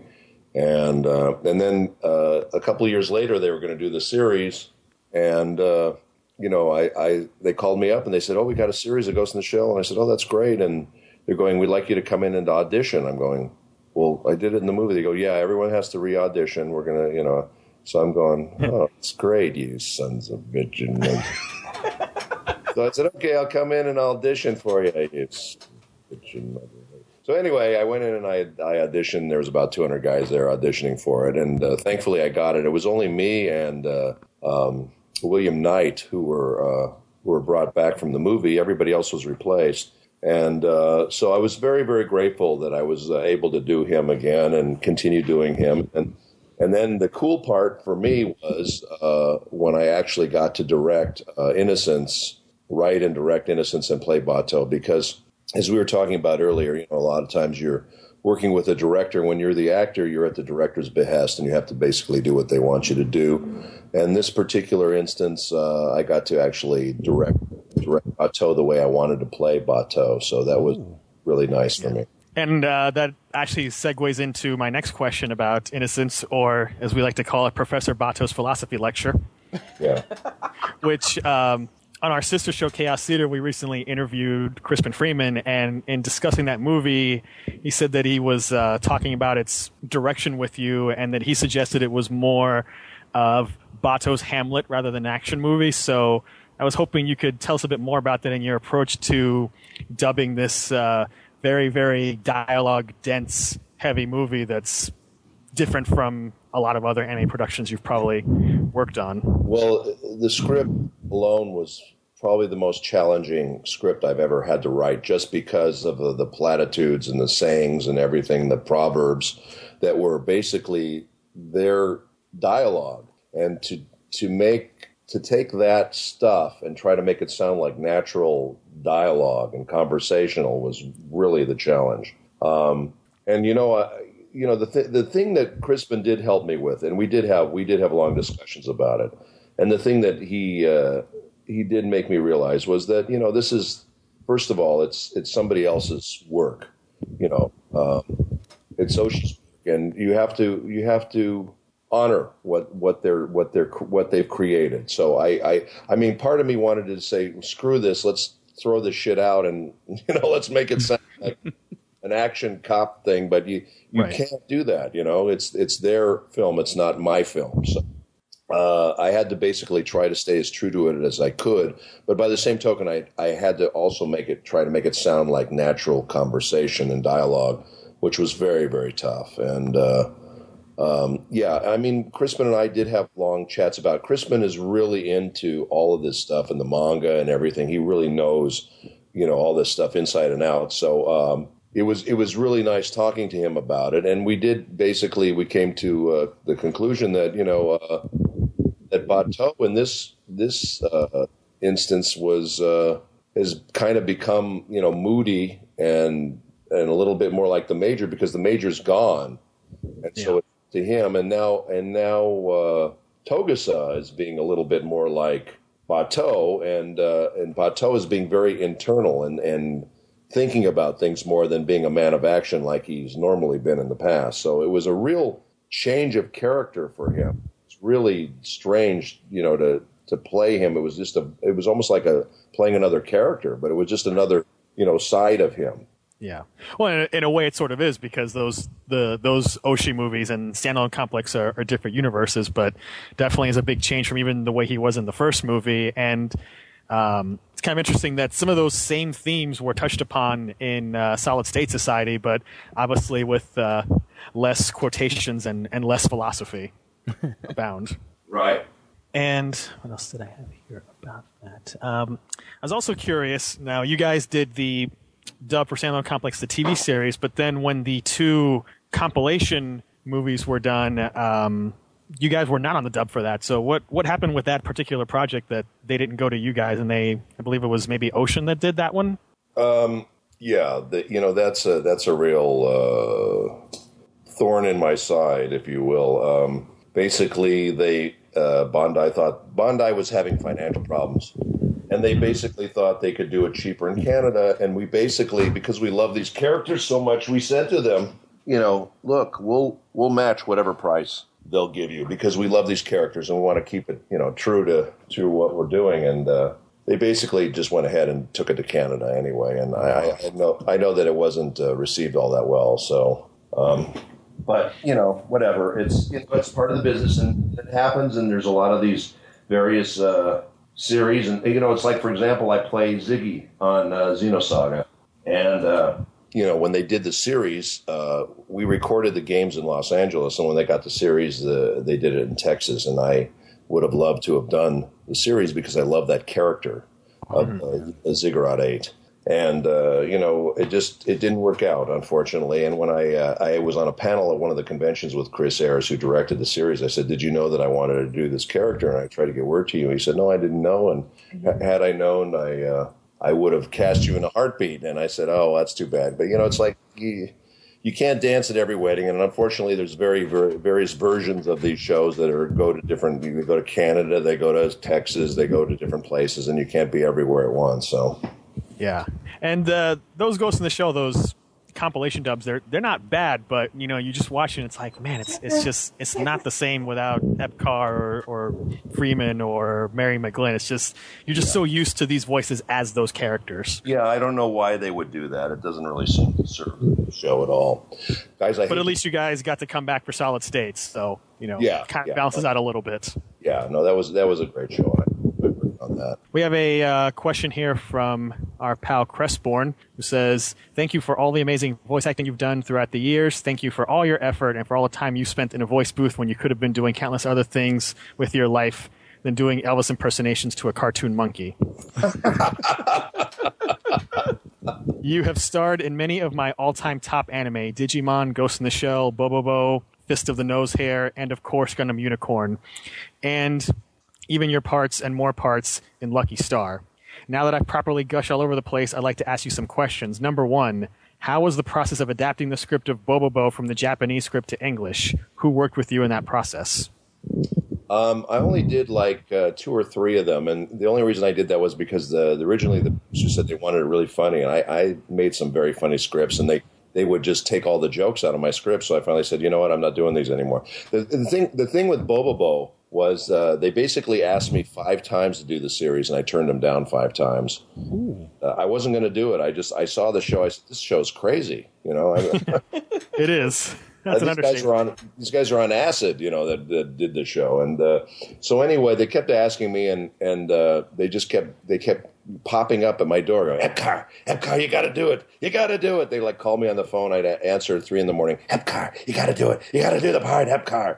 I open my refrigerator, they'd be in there, Epcar, you got to do the part. You got to do it. Wherever I went, they were everywhere. So I finally said, okay, I'll do it. I gave in, and I'm actually glad I did. I had a lot of fun working on it, and it was a crazy, crazy show. But I don't know. I mean, the show's so bizarre that I don't know how much of it is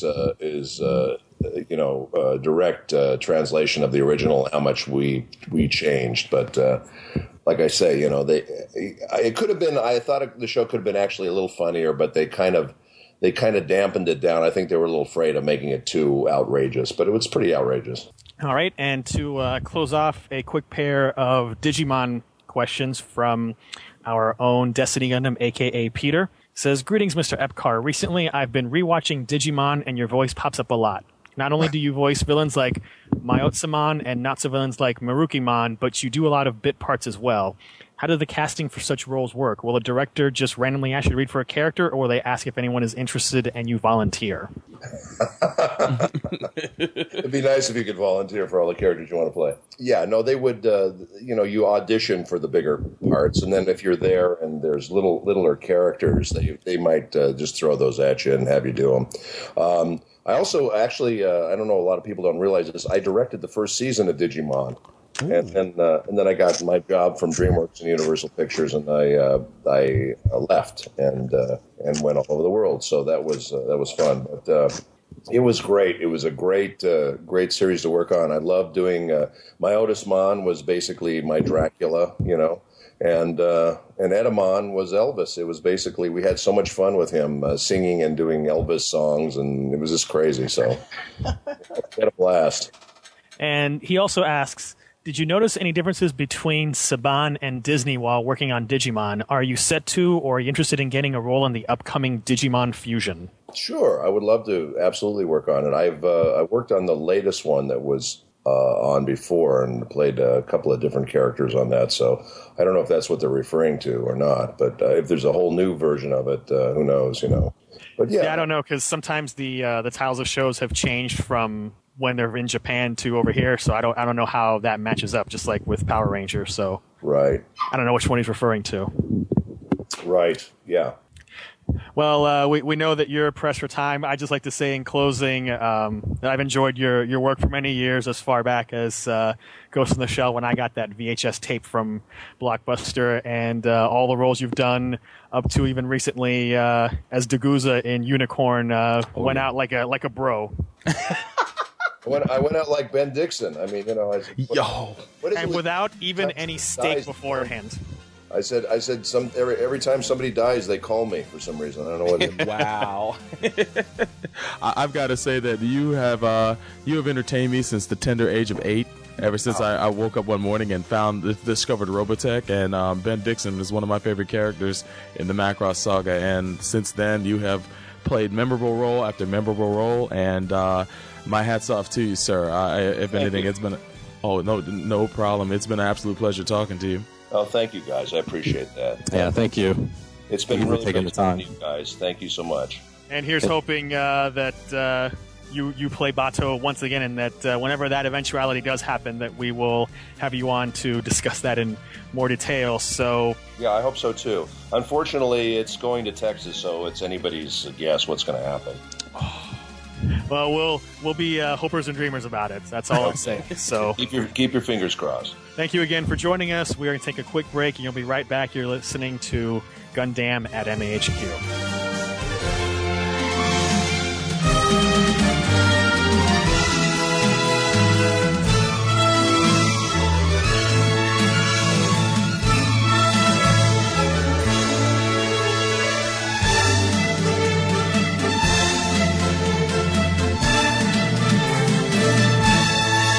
Damn!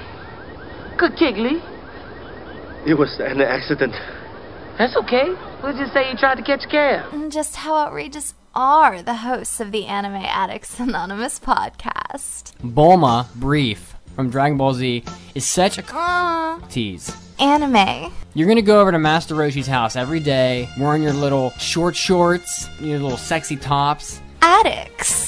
But you're not gonna let him tap that ass, even though he wants to tap it and he gets nosebleeds all the time. Anonymous. He's 500 years old. The man can't die till he gets laid. Let the man rest in peace. All I gotta say is, Master Roshi's sperm count is over 9,000. Podcast. Don't miss a moment. Tune in at AAApodcast.com and iTunes.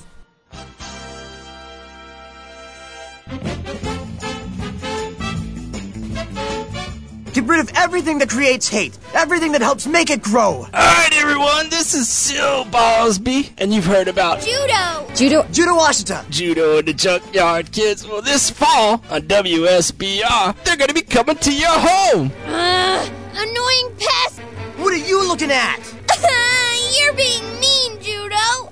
Why won't you play with me? Judo is under my control. Join Judo as they go against all the wackiness with Mashima and the Junkyard Guy, and you learn the little things in the end. That's it, this fall. Judo and the Junkyard Kids on WSBR for your DVR favorites. Judo, you just watch. I'm gonna get you this time. It's so goddamn hot.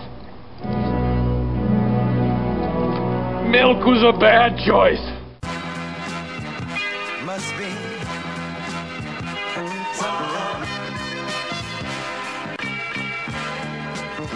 I'm kissing you, it must be.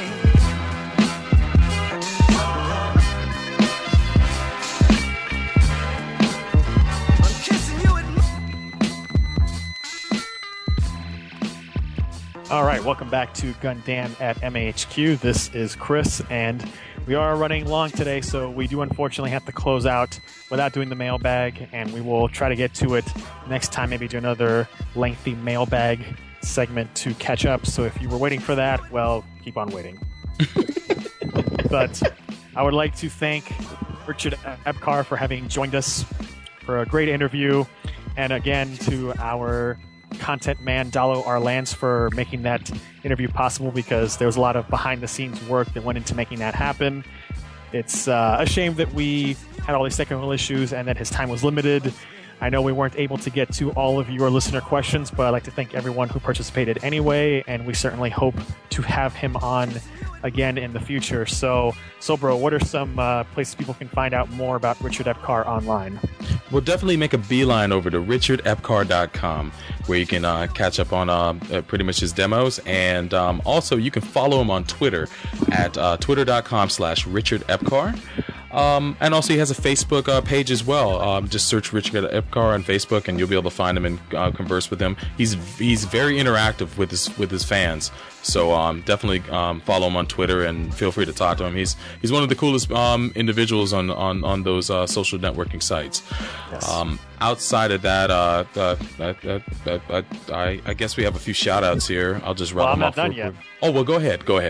And in a totally shameless plug, if you want a good companion to this interview, definitely check out Chaos Theater's recent interview with Crispin Freeman that was very in-depth and also features some further discussion of Professor Bato's philosophy class. Ooh, nice. As you heard earlier this episode. So I will now turn it over to Soulbro. Well, I'm glad you segued to other podcasts as well. I just wanted to add that Dollar Relance was recently on the Ikari Cast, and they talked about all sorts of fun stuff. If you go over to reviewtopia.net/content/AkariCast, you'll be able to check out that episode that he was on. And just recently, and it's actually up on the web right now, it's a special that Dalo and Neo teamed up with the Ikari Cast with, where they talked about the PS4 and the rumblings behind their press conference that they just had the other day. So definitely check out that special. Well, no, we didn't talk about the rumblings of it. We talked about what was in the press conference. Oh, okay. No, what it was is we did a special that night of the release, and I pretty much just kind of emceed and had some just the general person from the street questions, and these guys went over a lot of the things that happened in the press conference and just some of their feelings about that and how Sony handled the press conference and some of the things they're looking forward to. But yeah, we didn't address any of the rumblings because this was this was like maybe a few hours after the conference was like 6 p.m.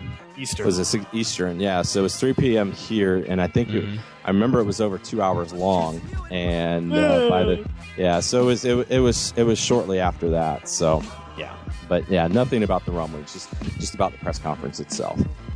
Well, you heard it from Neo. If you want to check that episode out, it's part of the Gundam feed, or you can go over to Gundam.net and download that episode as well. And also, I just want to give a shout out to Geek Generation. They recently put a spotlight on Gundam and wrote a nice little article about us, exposing people to our podcast. If you go over to GG Orlando, you can definitely check out their blog and all the other things they spotlight and talk about. When did this happen? It happened a few weeks ago. Both Chris and I got exposed to it on Twitter. And thanks for emailing me and just letting me know that this is happening. I knew about it. I'm getting a case of deja vu.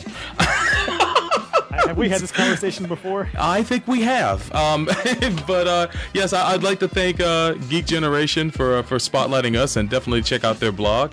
And last but not least, I want to give a great, happy congratulations to one of our listeners, Rodimus76. His real name is Rudy, and he just recently got engaged. And I just wanted to give him a shout out and wish him all the best for him and his lady getting married very soon. And when you guys have time, definitely peep these websites. Head on over where the magic happens. MAHQ.net.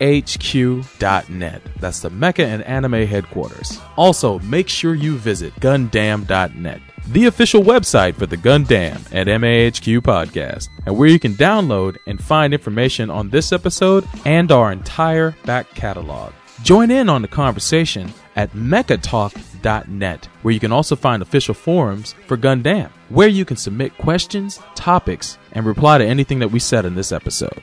All other links for Gundam at MAHQ can be found at about.me/Gundam.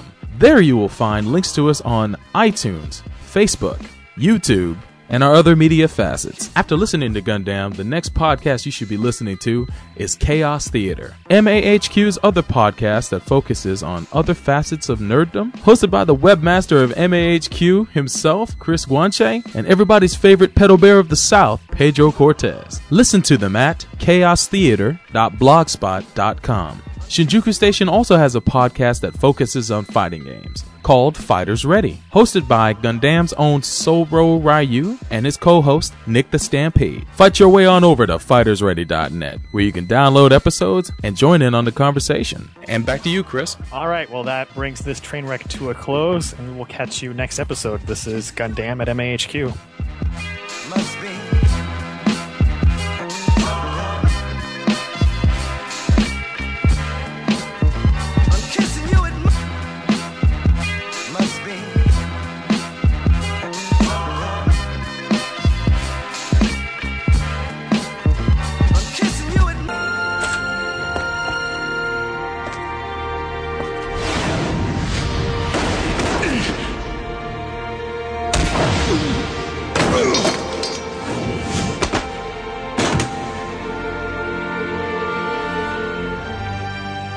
It's over.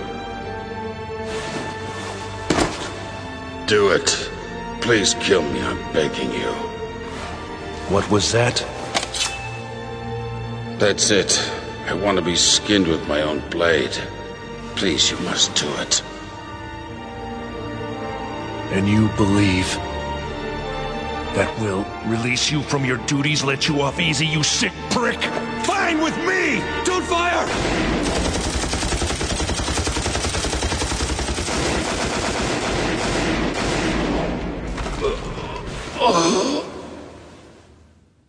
Sorry, pal. I already fought my war and I'm through with it!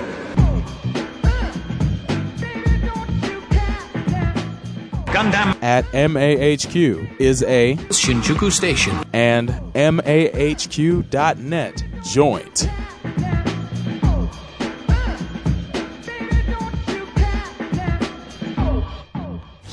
Here you are, mister. One giant sirloin steak, medium rare. Thanks a lot, pal. Does this smell great or what? I don't know, Ben. It sure looks like a lot to eat. I'm so hungry I may order another one. Attention, all fighter pilots. Red alert. Red alert. This is not a drill. Attention, all fighter pilots. Red alert. Red alert. Sounds like the real thing. You bet it does, Max. Let's go. Hey, Ben, move out. Don't move. I'll be back real soon. Hey, guys, wait for me. Not a drill.